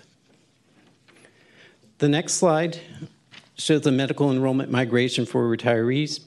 We did see a drop in the number of enrolled in the Blue Shield PPO plan, and we will take a look to see what caused that. But the majority of the other shifts in the enrollment in the retiree plan was related to that split family transition.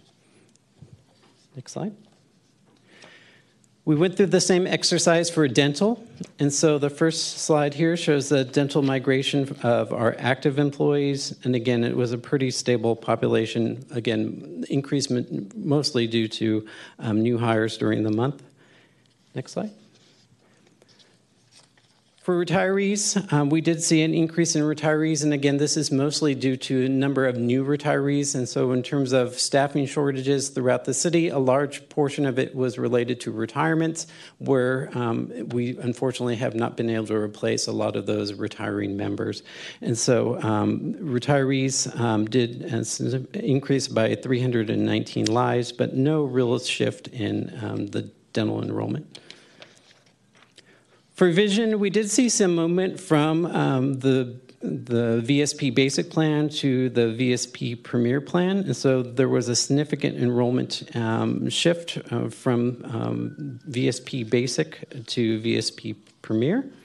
And we did see a similar transition for retirees as well, again, from basic to premier for people choosing to pay up for those more robust benefits. So that concludes my presentation, but I did want to conclude by expressing my deep appreciation for our staff throughout and leading up to open enrollment. Despite our staffing shortage, our staff showed up energized every day and were ready to jump on the calls. There was some frustration with not being able to get to those calls quickly enough, and so staff were doing whatever they could to try to wrap up their current call with at the same time providing great customer service, but they did want to get to the members that were waiting on the line. Everyone stepped in, not even when it was not their normal job, and so we had a lot of help from the different units within HSS, even from our finance team, IFTCAR's team members stepping in wherever they could to help us out in member services when they were able to do so. Again, so just deep appreciation for staff for hanging in there throughout this very challenging open enrollment period. And so with that, I stand ready to answer any questions you might have. Thank you. It's a very comprehensive presentation by all parties. I'll call on board members for any comments, questions, or observations. Yeah, I echo what our president just said. That was a very thorough presentation and a lot of work put into that. Thank you all. Anything else? Dr. Follansbee, Commissioner Zavansky, I can't see you, but I call on you if you have any comments or observations about the presentation. I found it very, very comprehensive and very informative, and I had reviewed it prior to the meeting to really take a look at how open enrollment has improved. And also I'm more interested in the e-benefits, and especially with regard to retirees, because I think a lot of us are still at the paper stage, which is a little bit reflective of our generation. But I was impressed with the numbers, and I'm thinking if the staff has any conclusion or comment on the effectiveness of e-benefits with regard to retirees and their ability to transition and use more of the e-benefits program and less paper for the future. And that was the one area that struck me. Also, the plan changes what I've been hearing actually from a number of people had to do with what Commissioner Breslin has brought up in the past, and that was some of the dissatisfaction with Delta. And so I was looking at the changes in dental plans and dental options. And then also, while I see many have upgraded to the VSP Premier, I think as Mr. Rothman pointed out, but some others, because I received several calls in the last few months about some problems with VSP, and I was kind of surprised because they've always had very good service. So I think we need to take a look at, make sure at VSP and see if some of their benefits or their, I guess, the coordination or collaboration that they can share with ophthalmologists that are in the other medical plans and not necessarily on the VSP panels. Although what I find is that most access to most ophthalmologists are very extensive through VSP. But again, the dental issue and the e-benefits, if there's any comments with regard to those. Thank you.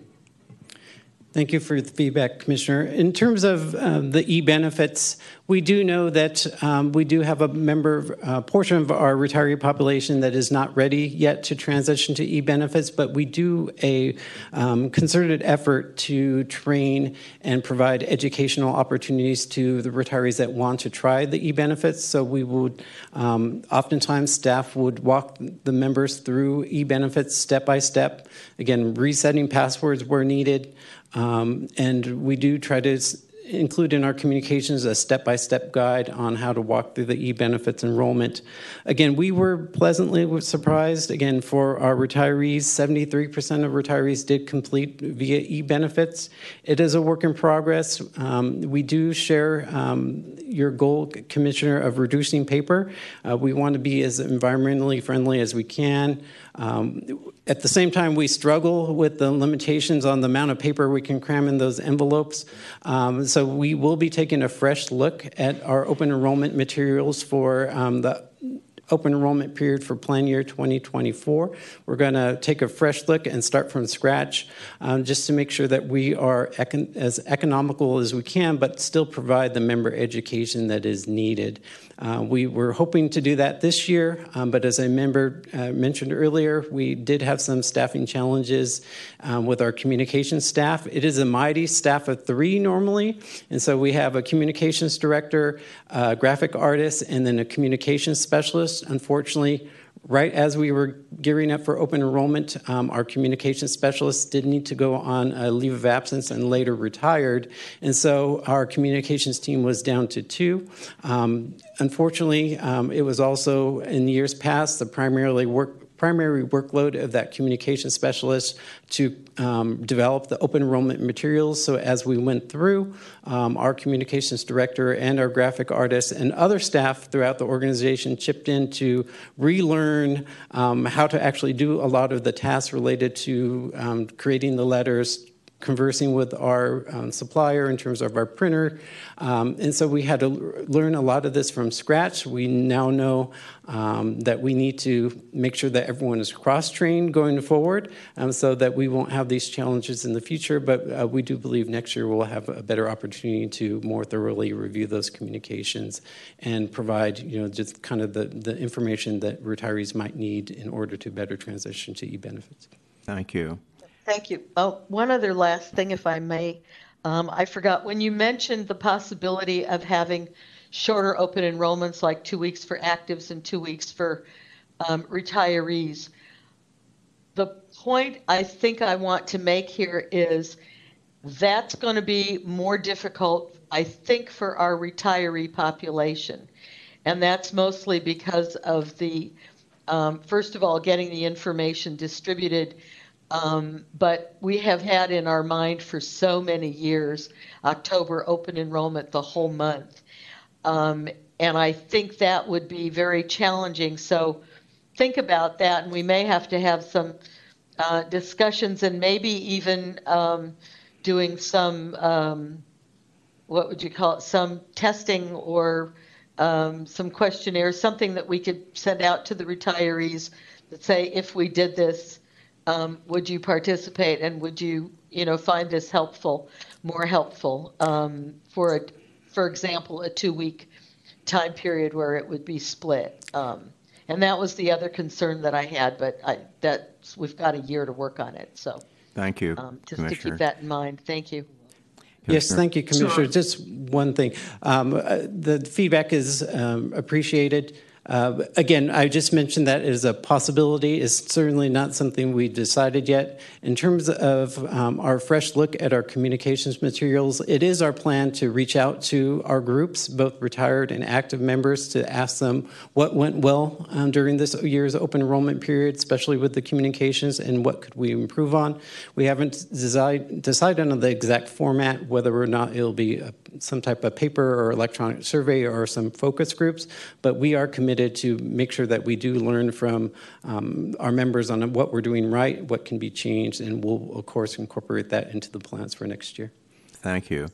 Commissioner Follinsby, do you have any comments? Yes, let me make a couple Briefly. comments. One is that as a commissioner, therefore considered an employee of the city, I received the whole packet. And I want to compliment you and your staff really on the clarity of the packet. In bold letters, if you want to make no changes, you don't have to do anything, which was great. And the color coding based on categorization was great. And so I went through the packet just to see how easy it was to sort of navigate the paper. And I really, again, appreciate the clarity that has, continued to evolve and improve.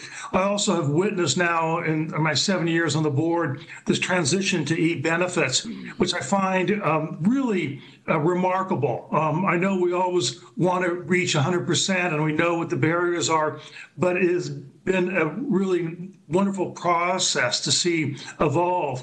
I do think that a lot, sometimes very explicit instructions from, say, VSP providers.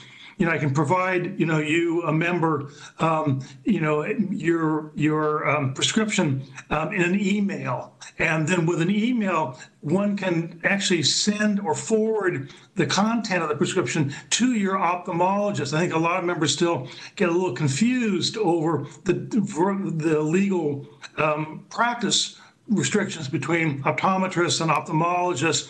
And so our members all have access to ophthalmologists. And so this is really an important piece of information in terms of what the prescriptions really are.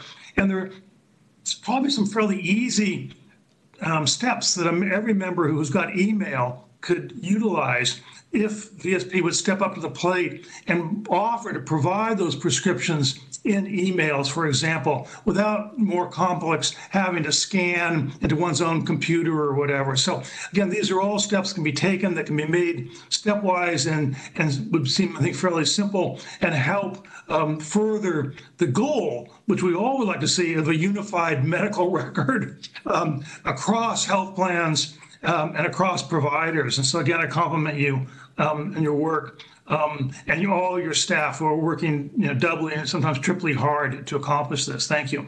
Thank you, Commissioner. Are there any other comments? Hearing none, we'll now take public comment on this item. Thank you, President Scott. In-person public comment will be first and then virtual public comment. For anyone waiting in person, you're welcome to approach the podium now. Each speaker will be allowed 3 minutes to comment in length unless the board president deems new public comment time limits during the meeting. All public comments are to be made concerning the agenda item that has been presented. A caller may ask questions of the policy body, but there's no obligation to answer or engage in dialogue with the caller. For those callers on the line, when I welcome you on the call, you're encouraged to state your name clearly, although you may remain anonymous. I'll give you an audible warning when you have 30 seconds remaining, and when the 3 minutes have ended, I'll thank you for your call. You'll be placed back on mute, and the moderator will unmute the next caller. Remote viewing is available on SF.gov TV and online using WebEx. Opportunities to speak during the public comment period are available by dialing the number on the screen. The dial-in number is 415-655-0001. Again, 415-655-0001. When prompted, use access code 2495-635-5266. Again, 2495-635-5266. Then press pound and pound again. You'll enter the meeting as an attendee on the public comment call line and dial *3 to be added to the public comment queue. When the system message says your line has been unmuted, this is your time to speak. For those already on hold, please continue to wait until the system indicates you have been unmuted. We'll begin with any in-person public comment. And no one has approached the podium. We'll move on to our virtual public comment. Our moderator will notify us of any callers in the public comment queue at this time. Secretary, we have 0 callers on the phone line and 0 callers have specifically entered the public comment queue at this time. A reminder to all callers on the line, you must use the dial-in instructions and select *3 now if you want to join public comment for this specific agenda item. We will wait 5 more seconds and then close public comment for this agenda item. Board Secretary, there are still no callers in the public comment queue at this time. Thank you, moderator. Hearing no further callers, public comment is now closed. Thank you. The mind can comprehend only what the end can endure. And we're going to take a recess of 10 minutes. 10 minutes. We stand in recess.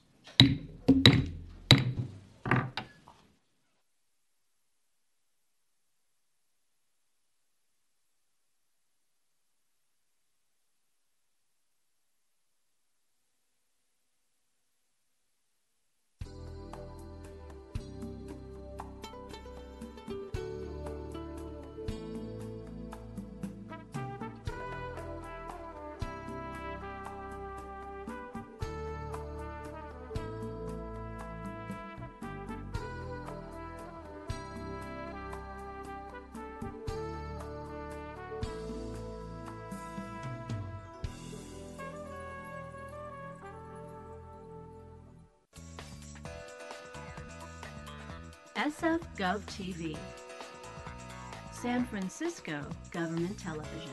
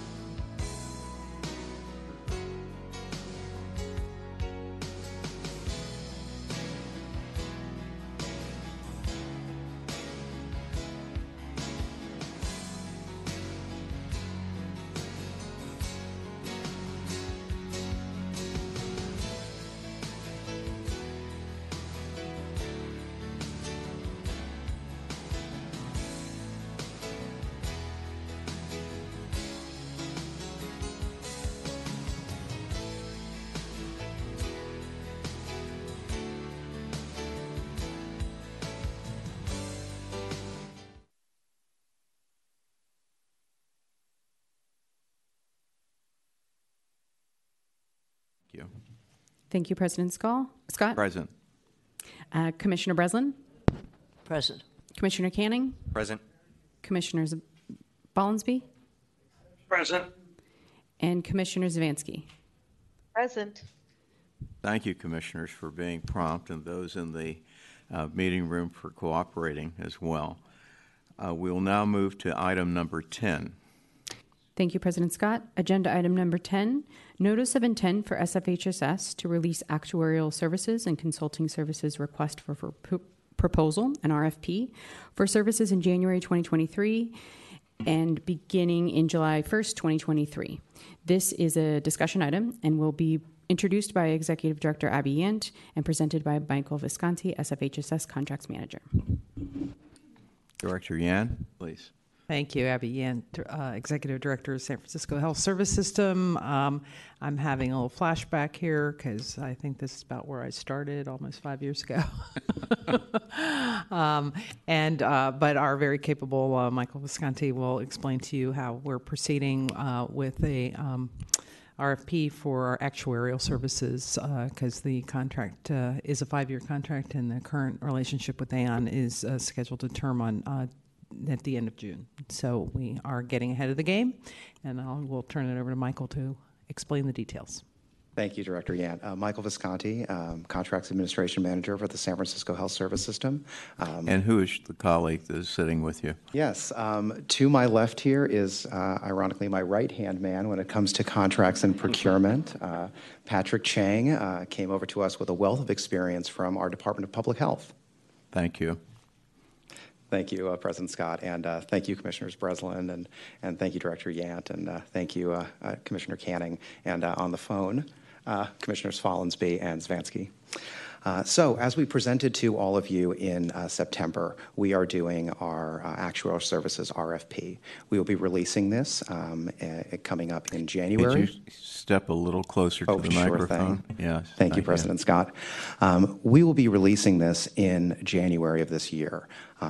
I will go through a brief introduction of the process that we covered back in September, any slight changes that we've made in the intervening months, as well as go into a brief recap of the process. We keep a very tight ship here at SFHSS. We have very strict policies and procedures surrounding all of our procurements, and we will be adhering to those with this procurement just as we do with any other.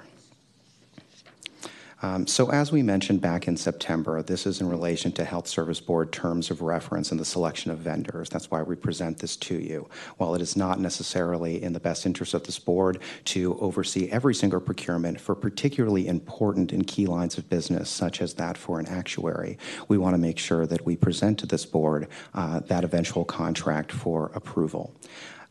We will also be, after this presentation, incurring a blackout notice, just as we do with all of our rates and benefits, to ensure that there is no improper communications. Now, as with my presentation back in September, the scope of services is going to be very similar to what we are currently using our actuary for, but we have learned quite a bit in the last 5 years, and we've learned a lot in the last 2 years with the COVID pandemic about what additional services we can leverage through our actuaries and our health benefits consultants.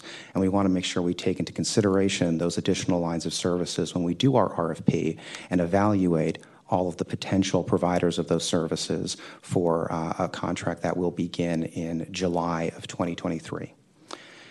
So from the actuarial services standpoint, and this is a recap of September, again, considerable work with us on the annual rates and premium contributions process, our 10-county survey and supporting SFHSS and all the work that we do there, especially with Yuri Goligorsky, and who's a member of our CFO, Iftikhar Hussein's team.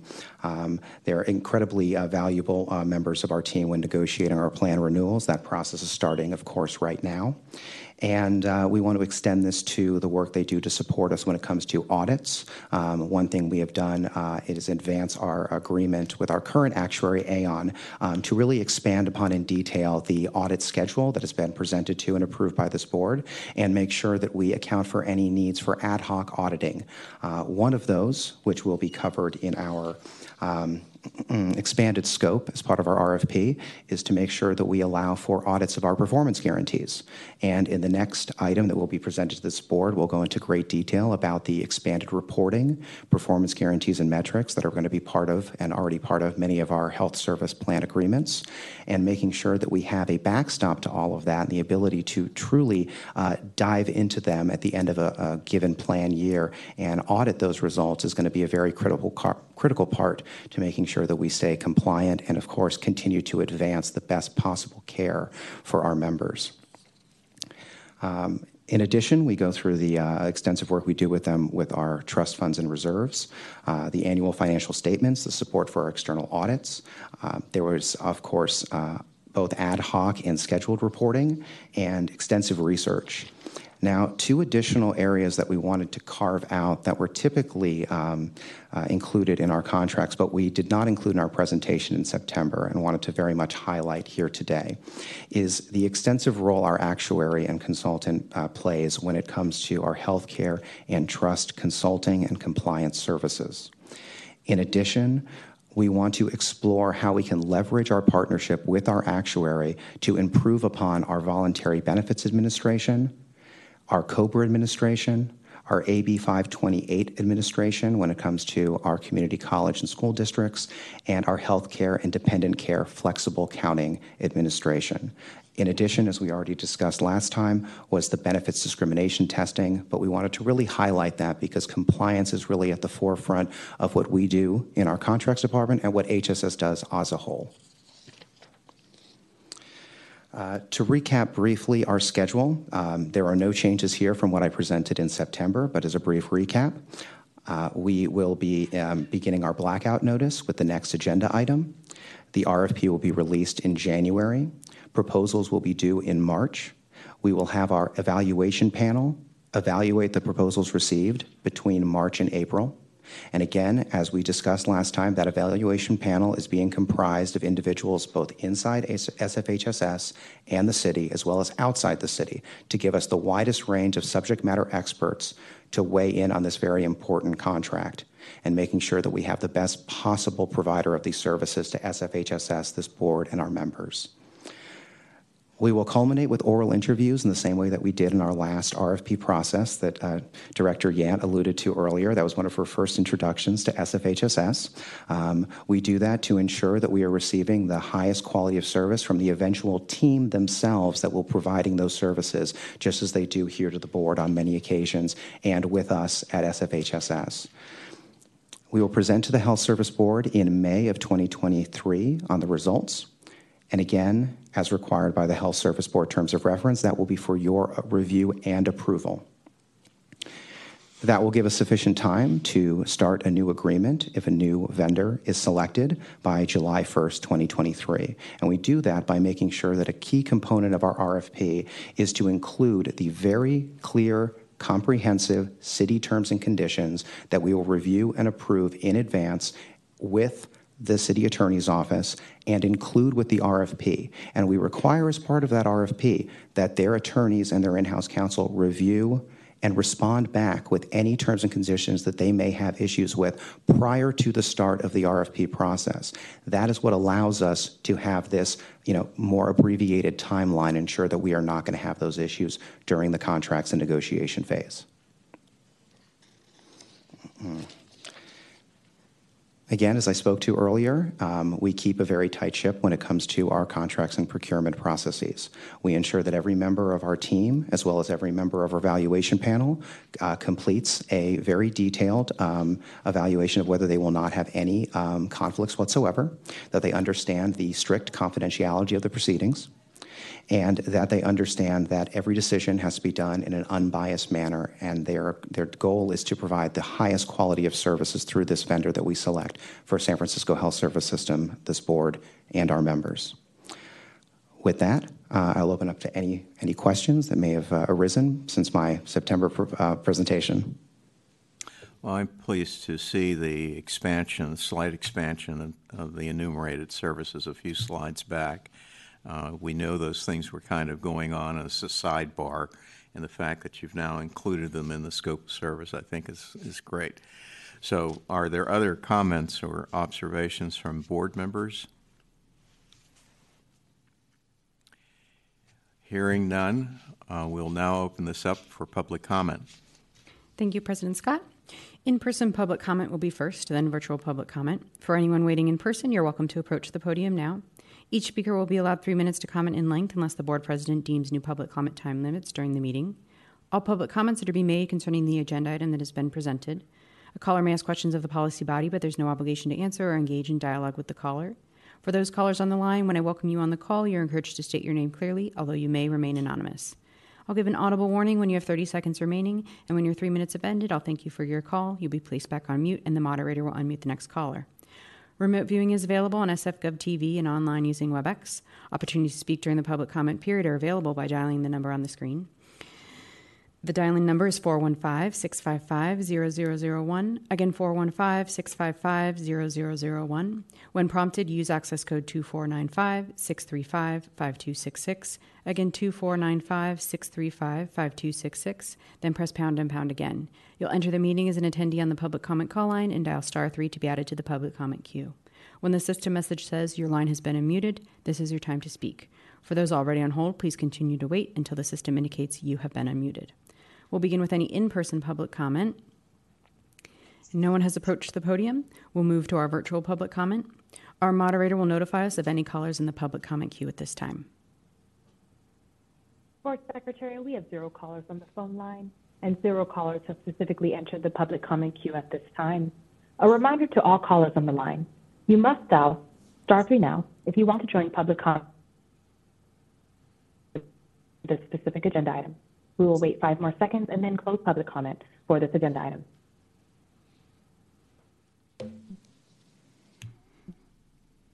Board Secretary, there are still no callers in the public comment queue. Thank you, moderator. Hearing no further callers, public comment is now closed.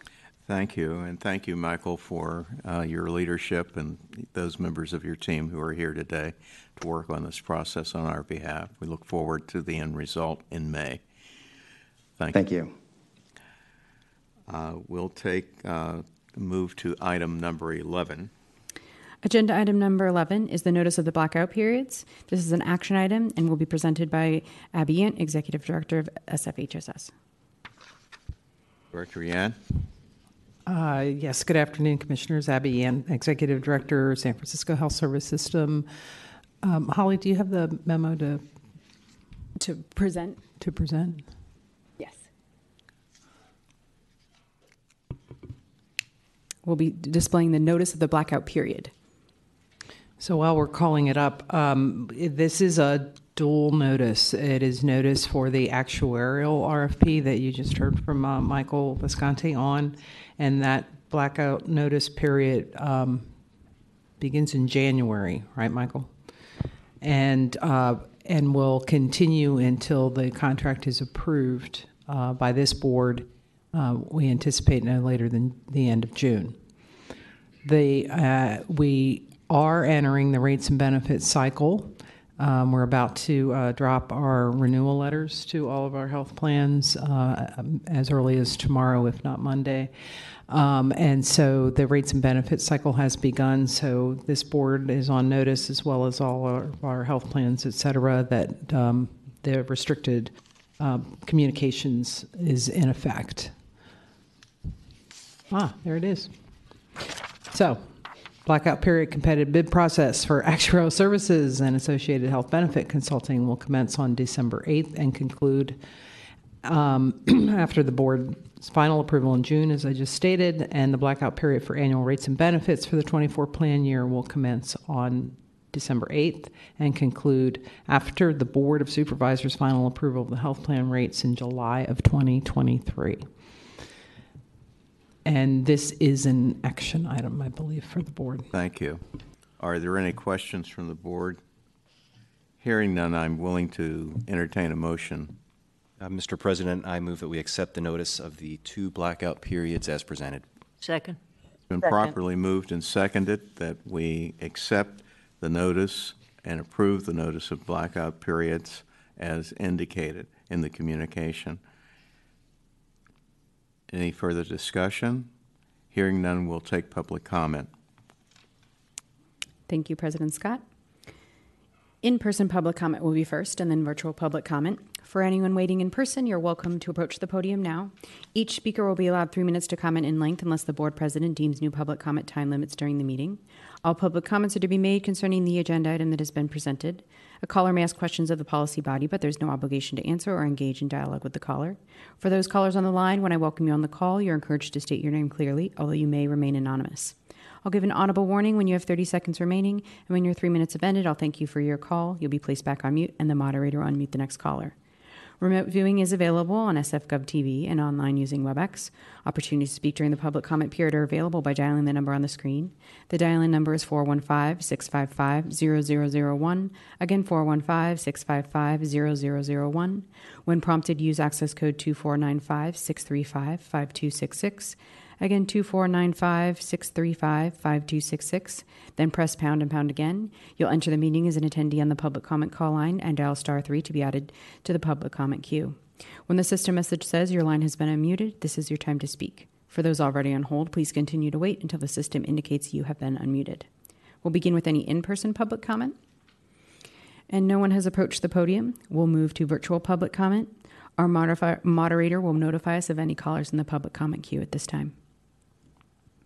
Board Secretary, we have 0 callers on the phone line. 0 callers have specifically entered the public comment queue at this time. A reminder to all callers on the line, you must dial *3 now if you want to join public comment for this specific agenda item. We will wait 5 more seconds and then close public comment for this agenda item. Board Secretary, there are still no callers in the public comment queue at this time. Thank you, moderator. Hearing no further callers, public comment is now closed. Thank you. We're now ready to vote by roll call on this item. Roll call vote, starting with President Scott. Aye. Commissioner Breslin. Aye. Commissioner Canning. Aye. Commissioner Follansbee. Aye. And Commissioner Zavansky. Aye. The notice for blackout periods resolution or letter passes unanimously. We're now ready for item 12. Agenda item number 12 is the SFHSS data, what we measure, the standards and express dashboard. This is a discussion item and will be presented by Ryn Coleridge, Director of Enterprise Systems and Analytics, Michael Visconti, SFHSS Contracts Manager, and Patrick Chain, SFHSS Principal Administrative Analyst. Good afternoon, Commissioners. I just decided to move. No. Abby Yant, Health Service System Executive Director. I did want to introduce this matter because there's a little bit of a story to it. And so just to highlight the outline, thank you. I'm going to talk a little bit about the story of how we got here today and then turn it over to the team to talk about population health, the measurement plan itself and timeline and process, as well as how this aligns with our strategic plan that you recently approved and what the next steps are. In addition, Ryn will be giving us an update of the Q2 Express dashboard that she pulls out of the All Payers Claim database. So to talk a little bit about our story, these are your notes, not mine, so I'm trying to find the slide. But our story really began a couple of years ago when we started talking about the RFP for the medical plans. And we have what a new term I heard just today was we have developed over the time that I've been in the agency, in addition to the ACPD, we have what is sort of fondly called a data lake, where we have so much data right now that it's hard to determine where to start and what's the most valuable and all of that. And when we did the RFP, we put in there that we were really looking for forward thinking on how we would, as a system, look at our data and prioritize it and take action. And so we began those conversations with the health plan several years ago in that we would come to agreement on what data we were talking about. We would take time to establish a baseline for everybody to kind of get on the same page and what is our baseline. And then we would begin to set targets and benchmarks and measures to measure our improvement in these areas. So a fairly standard process on data, but kind of not necessarily industry-wide standard. In the healthcare industry. To sort of fast forward through all of this, we've had those discussions. The plans have been great. These are not easy conversations to have. They involve lots of different parts of these very complex organizations. We bring it together. And in the meantime, many of our like organizations, Pacific Business Group on Health, Integrated Healthcare Association, Department of Managed Healthcare, and lo and behold, CMS, Medicare, and Medicaid, everybody's having the same conversation. So I guess we were a little clairvoyant in recognizing that. And so I think in many ways this makes it easier for us to work towards a shared vision and goal and have some alignment. But it doesn't mean it's any less work on our team's part to try to pull this together and get all of that data for us to work on. So I'm going to sort of stop at that point because I think, and as I mentioned earlier, the other thing that has happened that has made us all, responsible for the health of our population is this whole discussion around health disparities and how that has become mainstream frontline conversation. We even went so far as to say that it was equity first in our strategic plan. And again, that's really cutting edge, and I think a big challenge to all of us that work in healthcare is to identify weak points in the system that really do impact negatively certain populations. So it couldn't be done any other way. I mean, it has to be alignment. There has to be a full force of organizations going forward, because as big as we are, we're not the majority of any health plan or any health provider, and you can't expect the providers and the hospital systems to customize their work for us, and we wouldn't want that. You don't want to go into your doctor and get a different treatment because you're on health plan A versus health plan B versus health plan C. You want the same health care no matter what. And so that's what we're working towards with developing a way of a common set of measures that we can determine A, where we are today, and B, how to get to a better future. So I'm going to turn it over to Patrick. Is it you next? Oh, Michael. Okay, here we go.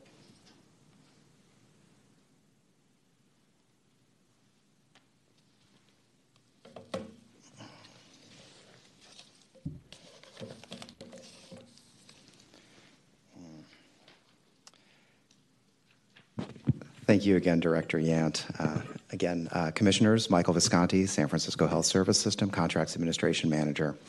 So as Director Yant spoke to a minute ago, what we're looking at is how we got here. We're going to begin with a discussion of population health. We're going to define some of these key terms. Some of them were introduced to you as far back as our presentation in December of 2010 when we introduced social determinants of health, the great work by my colleague, Leticia Harris, as well as presented to you last year by Derek Soy of our Enterprise Systems and Analytics team in November. So we'll do a brief recap of those, and then we'll try to look at this from a 30,000-foot view.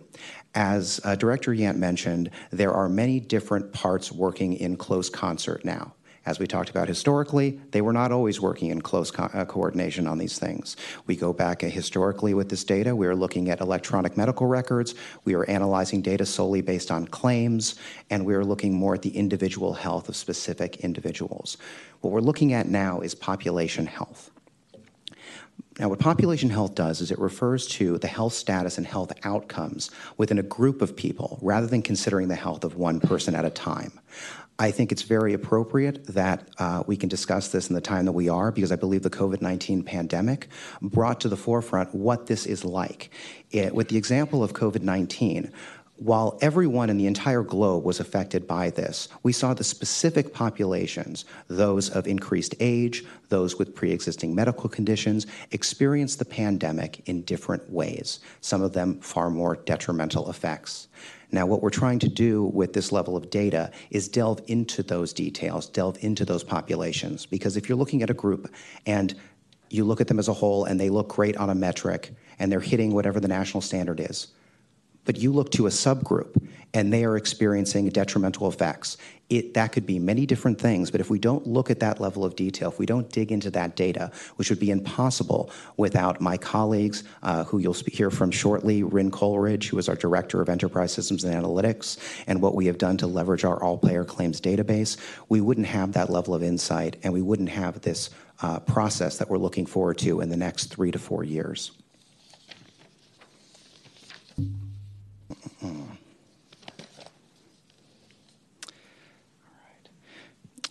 So as a brief recap on how we got here, the presentation on social determinants of health, and again, those are the conditions and the environments in which we are born, in which we work, in which we age, generally in which we live, that affect a wide range of health, our internal functioning, and the quality of life that we experience, both the outcomes, the risks, and when we look at these social determinants of health, and this is why we introduced this back in December, was we look at the whole person health and well-being. This includes health disparities. This includes anything that would inform our strategic plan when we look into the effects that it may have on our delivery of care to individuals, and it looks at the outcomes they may be experiencing.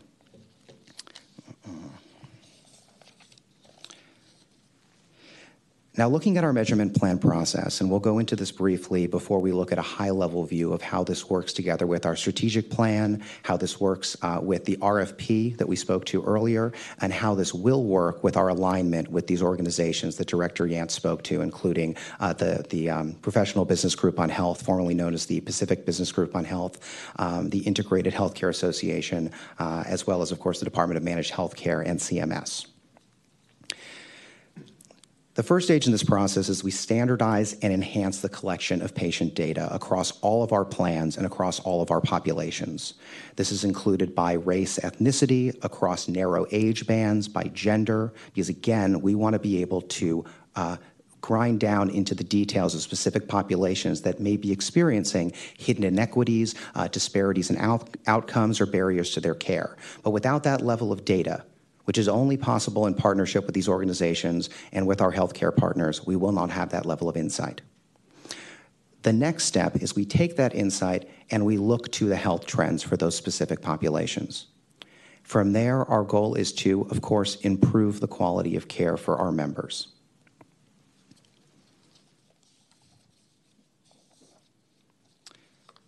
All right, so this is my 30,000-foot view slide, which I could not have done without the support of Patrick Chang, who is my analyst here on my left. What I want you to take into consideration when looking at this is the number of different moving parts that all need to be done in close collaboration, and the number of different individuals, both at SFHSS and with our health plan partners, that allow us to address all of these in close collaboration. Again, you will see that our health plan RFP, which our Director Yant spoke to moments ago, informed how we will address this improvement in the level of data we are getting from our health plans. We saw that our 2020 to 2022 strategic plan strongly influenced our focus on increasing the level of data, but we've taken this a step further to both inform and now look to further our 2023 to 2025 strategic plan.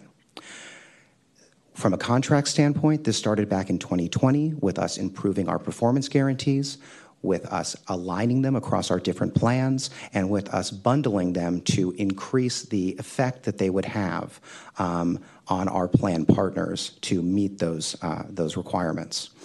Now that we've established these core metrics, we are going to align those and work on the same path as the national and regional entities. That includes, of course, PBGH, Integrated Healthcare Association, or IHA, and specific subgroups of those. For example, we are a member of the pilot program for the Advanced Primary Care Initiative for PBGH.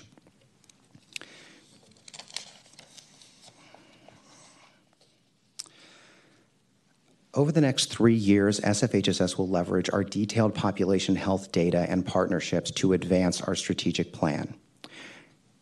As we've presented in September and again in November of this year, the key aspects of that strategic plan and the fundamental goals are to foster equity through intentional organizational culture, accessibility, inclusion, and belonging, to advance primary care practice and member engagement, to provide affordable and sustainable health care, to support the mental health and well-being of our membership, and as we discussed earlier today with our in-depth view of the level of service we provide to our members, particularly during open enrollment, to optimize the service for every one of our members that we can provide. What we've done with this slide is try to look at a way to best encapsulate how this alignment, how all of these measurement sets support individual goals within our strategic plan. You will notice that every one of them affects health equity. You'll notice certain ones affect primary care directly, others affordability, and others mental health. There are some that address multiple ones. This is important to consider because, again, with all of this, this data that we're collecting here, we cannot look at these in a silo. We have to look at each one of these as they can affect our members in different ways. As we further our data process and collection and analysis in partnership with all of our health plans and in collaboration with these organizational groups such as PBGH and IHA, we can take this snapshot of data and we can use it to improve the care that our members will receive.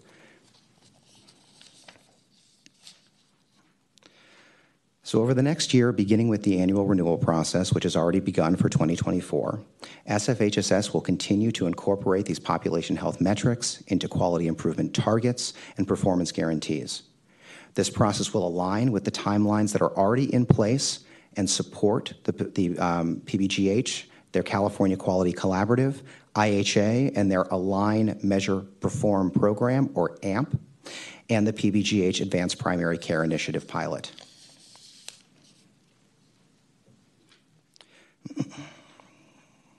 So going forward, we will leverage these successes that we have already had with our health plans.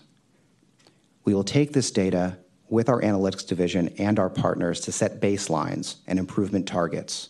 And in 2023 and 2024, using these benchmarks and improvement targets, SFHSS, in collaboration with our health plans, can further analyze specific population data and identify those disparities in care or health outcomes or barriers to care that I spoke to earlier.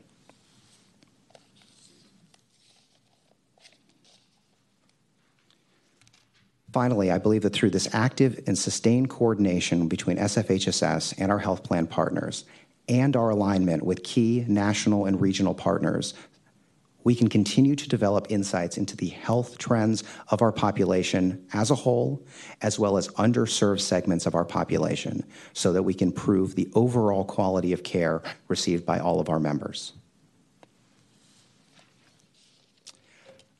I'll now pass off the mic to our Director of Enterprise Systems and Analytics, Ryn Coleridge, for the Express dashboard. Thank you.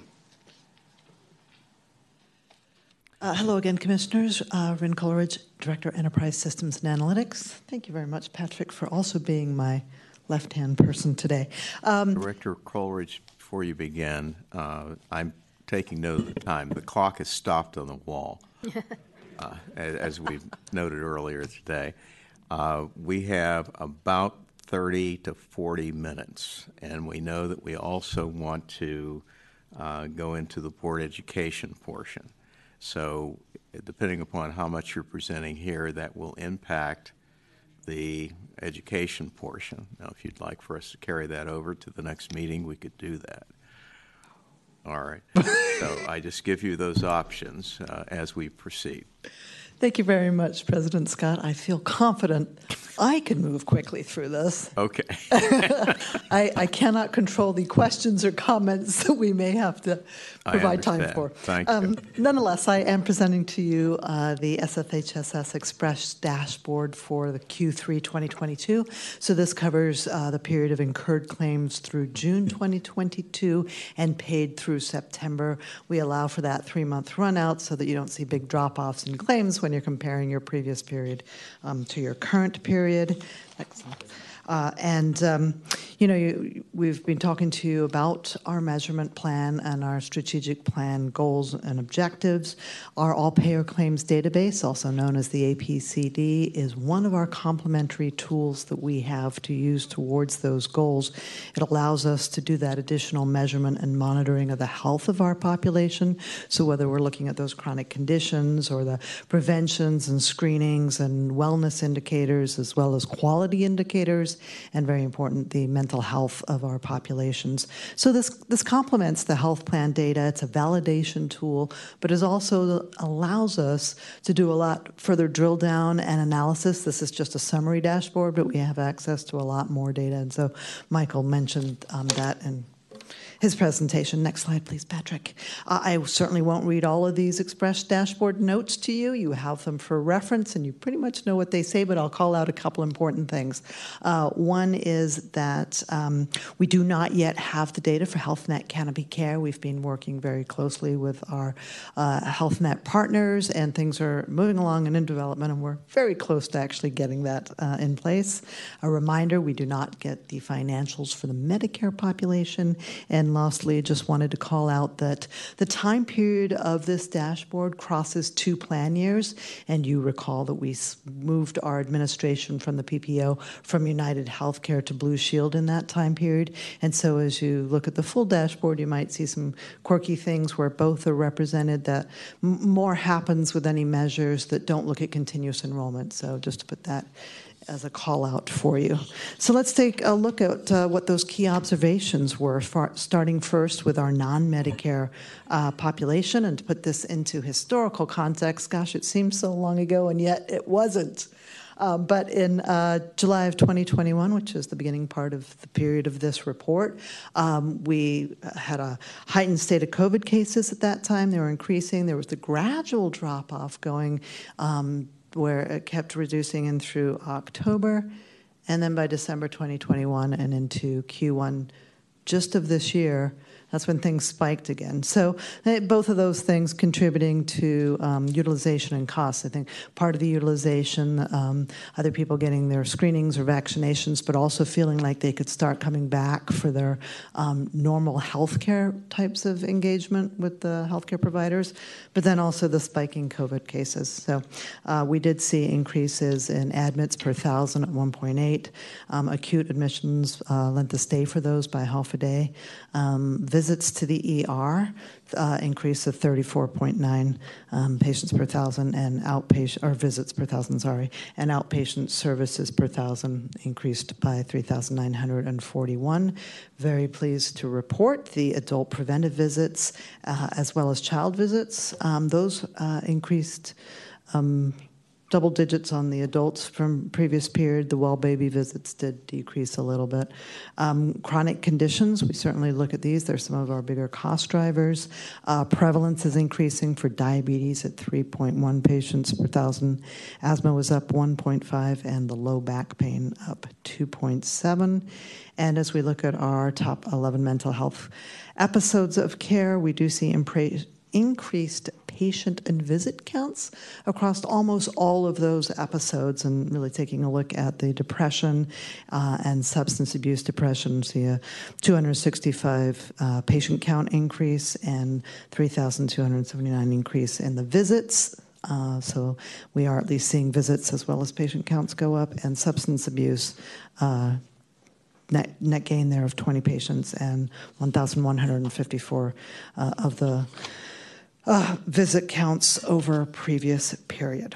On our next slide, we'll take a quick look at the key observations for our Medicare population. Again, increases in utilization. We were seeing that with this population as well. Admits per 1,000 increased 5. Outpatient services per 1,000 up 8,770 over that previous period, and a pretty large increase in our ER visits per 1,000 at 49.2. Adult preventive visits, that also had a double-digit increase, so nice to see our members getting back for their preventive care. Chronic condition prevalence, measured again in patients per 1,000, we see increases in diabetes up 16.8, hypertension 4.9, and the low back pain there increased 12.37.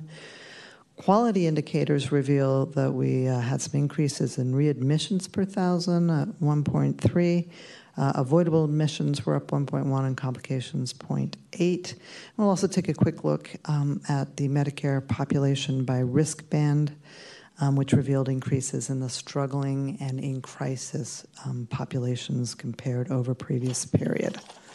And we're just going to take a very quick look on the detail of those key observations as these next few slides.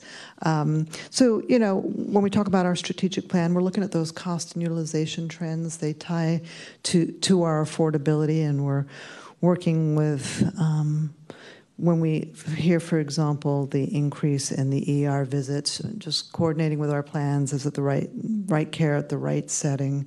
And again, some of these increases in utilization with some of those outpatient services, not a bad thing at all, and ultimately is a good thing.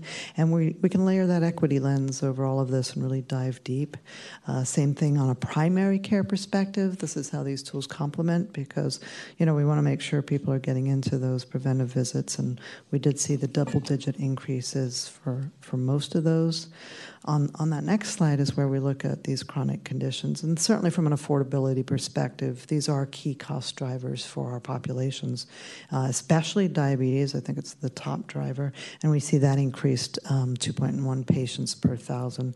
So again, we'll drill into those populations. We can monitor those episodes of care to see, you know, what were acute flare-ups for some of these stratified chronic conditions versus just maintenance type of visits, and that gives us some indication about how well managed those populations are, and we can work with our plan partners on that.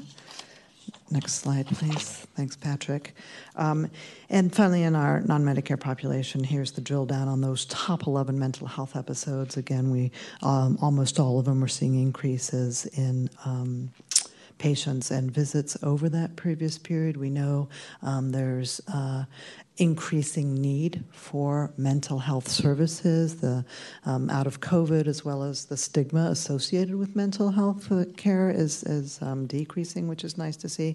So, you know, out of our strategic initiatives, just working with vendors and city partners to identify our best practice resources for members to be able to access and utilize their healthcare services. So an increase is actually a good thing for us. Just to call out on the previous period data points, those ones in a slightly darker font, those two bottom rows are inverted. That was corrected in the version that did go onto the website, although I do believe the version you might have predates that correction, so just wanted to call that out for you, commissioners. And very quickly into the Medicare population on this next slide. Again, a reminder, there's no financials, but that doesn't mean we can't look at things from an affordability lens as well as those equity lenses. So, you know, when we're seeing those visits to the ER, and some of our other quality markers, when we're looking at those readmission rates or the avoidable admissions, you know, they're certainly indicators of increased cost. And so just working, you know, doing the further analysis and working plan partners to ensure that all of that care was appropriate, and we're taking advantage of that. And finally, just a note on the risk of our Medicare population. So this is a stratification by categories based on risk scores, moving from healthy to in crisis. We did have an increase of 0.8, I think it was, no, 1.4 into the struggling, and 1% increase of our population that moved over into the in crisis. And so we know our population as they age are going to have one or more chronic conditions. And so, and they have significant care needs, and it's about, working with our plan partners who do have care programs for this advancing age population, and ensuring that, again, we've got our members engaged into that. So I'm going to end my comments there. For your reference, the entire dashboard referenced is in the appendix, and I'll leave it there for Michael and I to entertain any questions or comments that you have. Are there questions from the board regarding? Yeah, this is Commissioner Follansbee. Yeah. I'm sorry, I got disconnected in the midst, Michael, of your presentation. So I had one question for you. The slide is gone, but there was a slide that showed several categories that were sort of then put into the 5 different strategic plan initiatives. So particularly, I want to know how that slide was generated. For example, depression, administration of the depression scale. Primary care wasn't listed, but at least, when I was in practice, we were asked as primary care providers to actually look into depression, both independent, but also in association with diabetes, for example, and to administer the PHQ-9 questionnaire, and then got reminders to do it again. So I was wondering how that slide got generated, and why primary care was not listed for some of the conditions on the sort of y-axis. Do you know what slide I'm talking about? It's not on the screen anymore. Let's see if we can bring it up. Thank you, Holly. Yes. So as to that slide, this is only meant to be sort of an example of how we will be aligning these across them. I think you make an excellent point. As we delve into each one of these independently, I believe they will cover many more of these categories and many more of the goals of our strategic plan.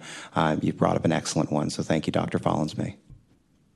Yeah, great. Thank you. Because I think even the high-dose opioids, a lot of times they're being prescribed by primary care providers. And so I think that as we explore this in more detail, we might find more and more overlap. And then the second question or comment I had for Rin is I'm sorry, you've made these presentations before, and they're superb and very detailed. And I'm still a little confused about how some of the data gets generated. There's a lot of, I know obviously admissions and ER visits, and some of those things are very clear, and there's no squabble. But as you all know, DHS has looked into various Medicare Advantage plans for sort of over-coding diagnoses, carrying diagnoses from year to year. And so I'm not always clear when you look at encounters, whether you're looking at the primary reasons, such as low back pain or diabetes, or all the ancillary diagnoses that may be added to another visit in order to somehow support sometimes the acuity score for billing purposes through Medicare Advantage, or rating purposes through Medicare Advantage, for example, in the Medicare population. Of course, that extends over to our non-Medicare population. Thank you, Dr. Follansbee. That's a good point. The dashboard itself, which is just a pre-canned report we've worked on, that is looking at the primary diagnosis for that visitor episode. However, we do have these ad hoc reporting tools that let us go into an amazing amount of detail and granularity. And so depending the type of analysis we want to do on our populations, we are also looking at all of the diagnosis codes that are on the record or that exist for that patient. And when we've done some analyses before trying to capture various pieces of information with regards to initiatives we might want to undertake for our population. I will also say one of the other uses that we've done with this claims database previously is look at that data. I'd say from a bit of an auditing perspective, is there a there? We've heard the upcoding before. There were some things happening with some pharmaceuticals. And we went in and we looked at the data and we did not see that in our population. So So yeah, both things, but the report here is looking at primary diagnosis. Thank you very much. 'Cause I just want to say that again, when I was, as my role as a primary care provider at various points in my career, I was on, I often had 7, 8, 9 diagnoses for a visit. Because you're trying to address all the problems on a problem list.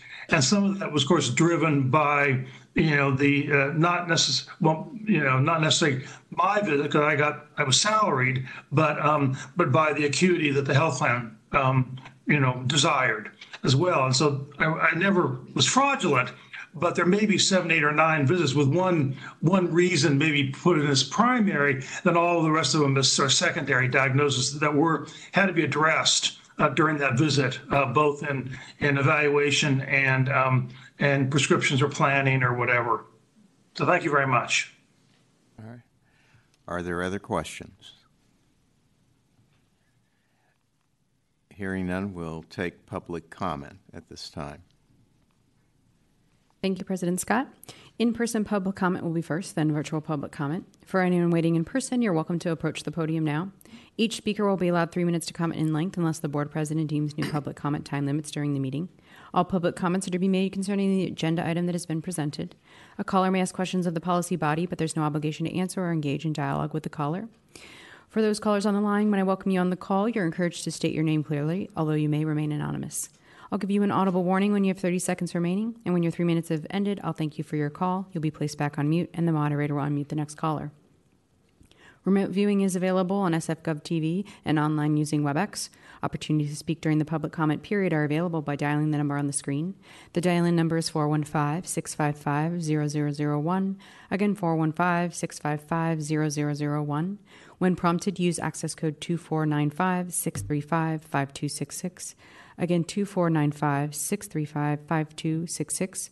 Then press pound and pound again. You'll enter the meeting as an attendee on the public comment call line and dial *3 to be added to the public comment queue. When the system message says your line has been unmuted, this is your time to speak. For those already on hold, please continue to wait until the system indicates you have been unmuted. We'll begin with any in-person public comment. No one has approached the podium. We will move to our virtual public comment. Our moderator will notify us of any callers in the public comment queue at this time. Board Secretary, we have 0 callers on the phone line, and 0 callers have specifically entered the public comment queue at this time. A reminder to all callers on the line, you must use the dial-in instructions and select *3 now if you want to join public comment for this specific agenda item. We will wait 5 more seconds and then close public comment for this agenda item.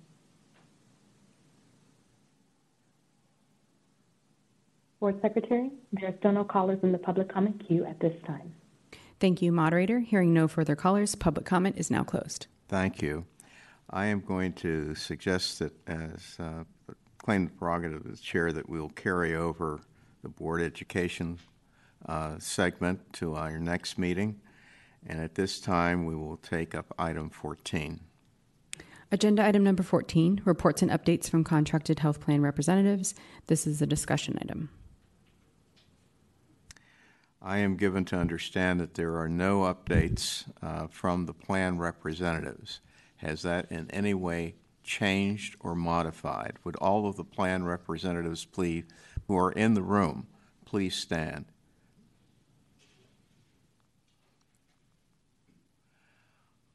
On behalf of the board, we'd like to thank you for working with us during this past calendar year and wish you and your families a very pleasant holiday season.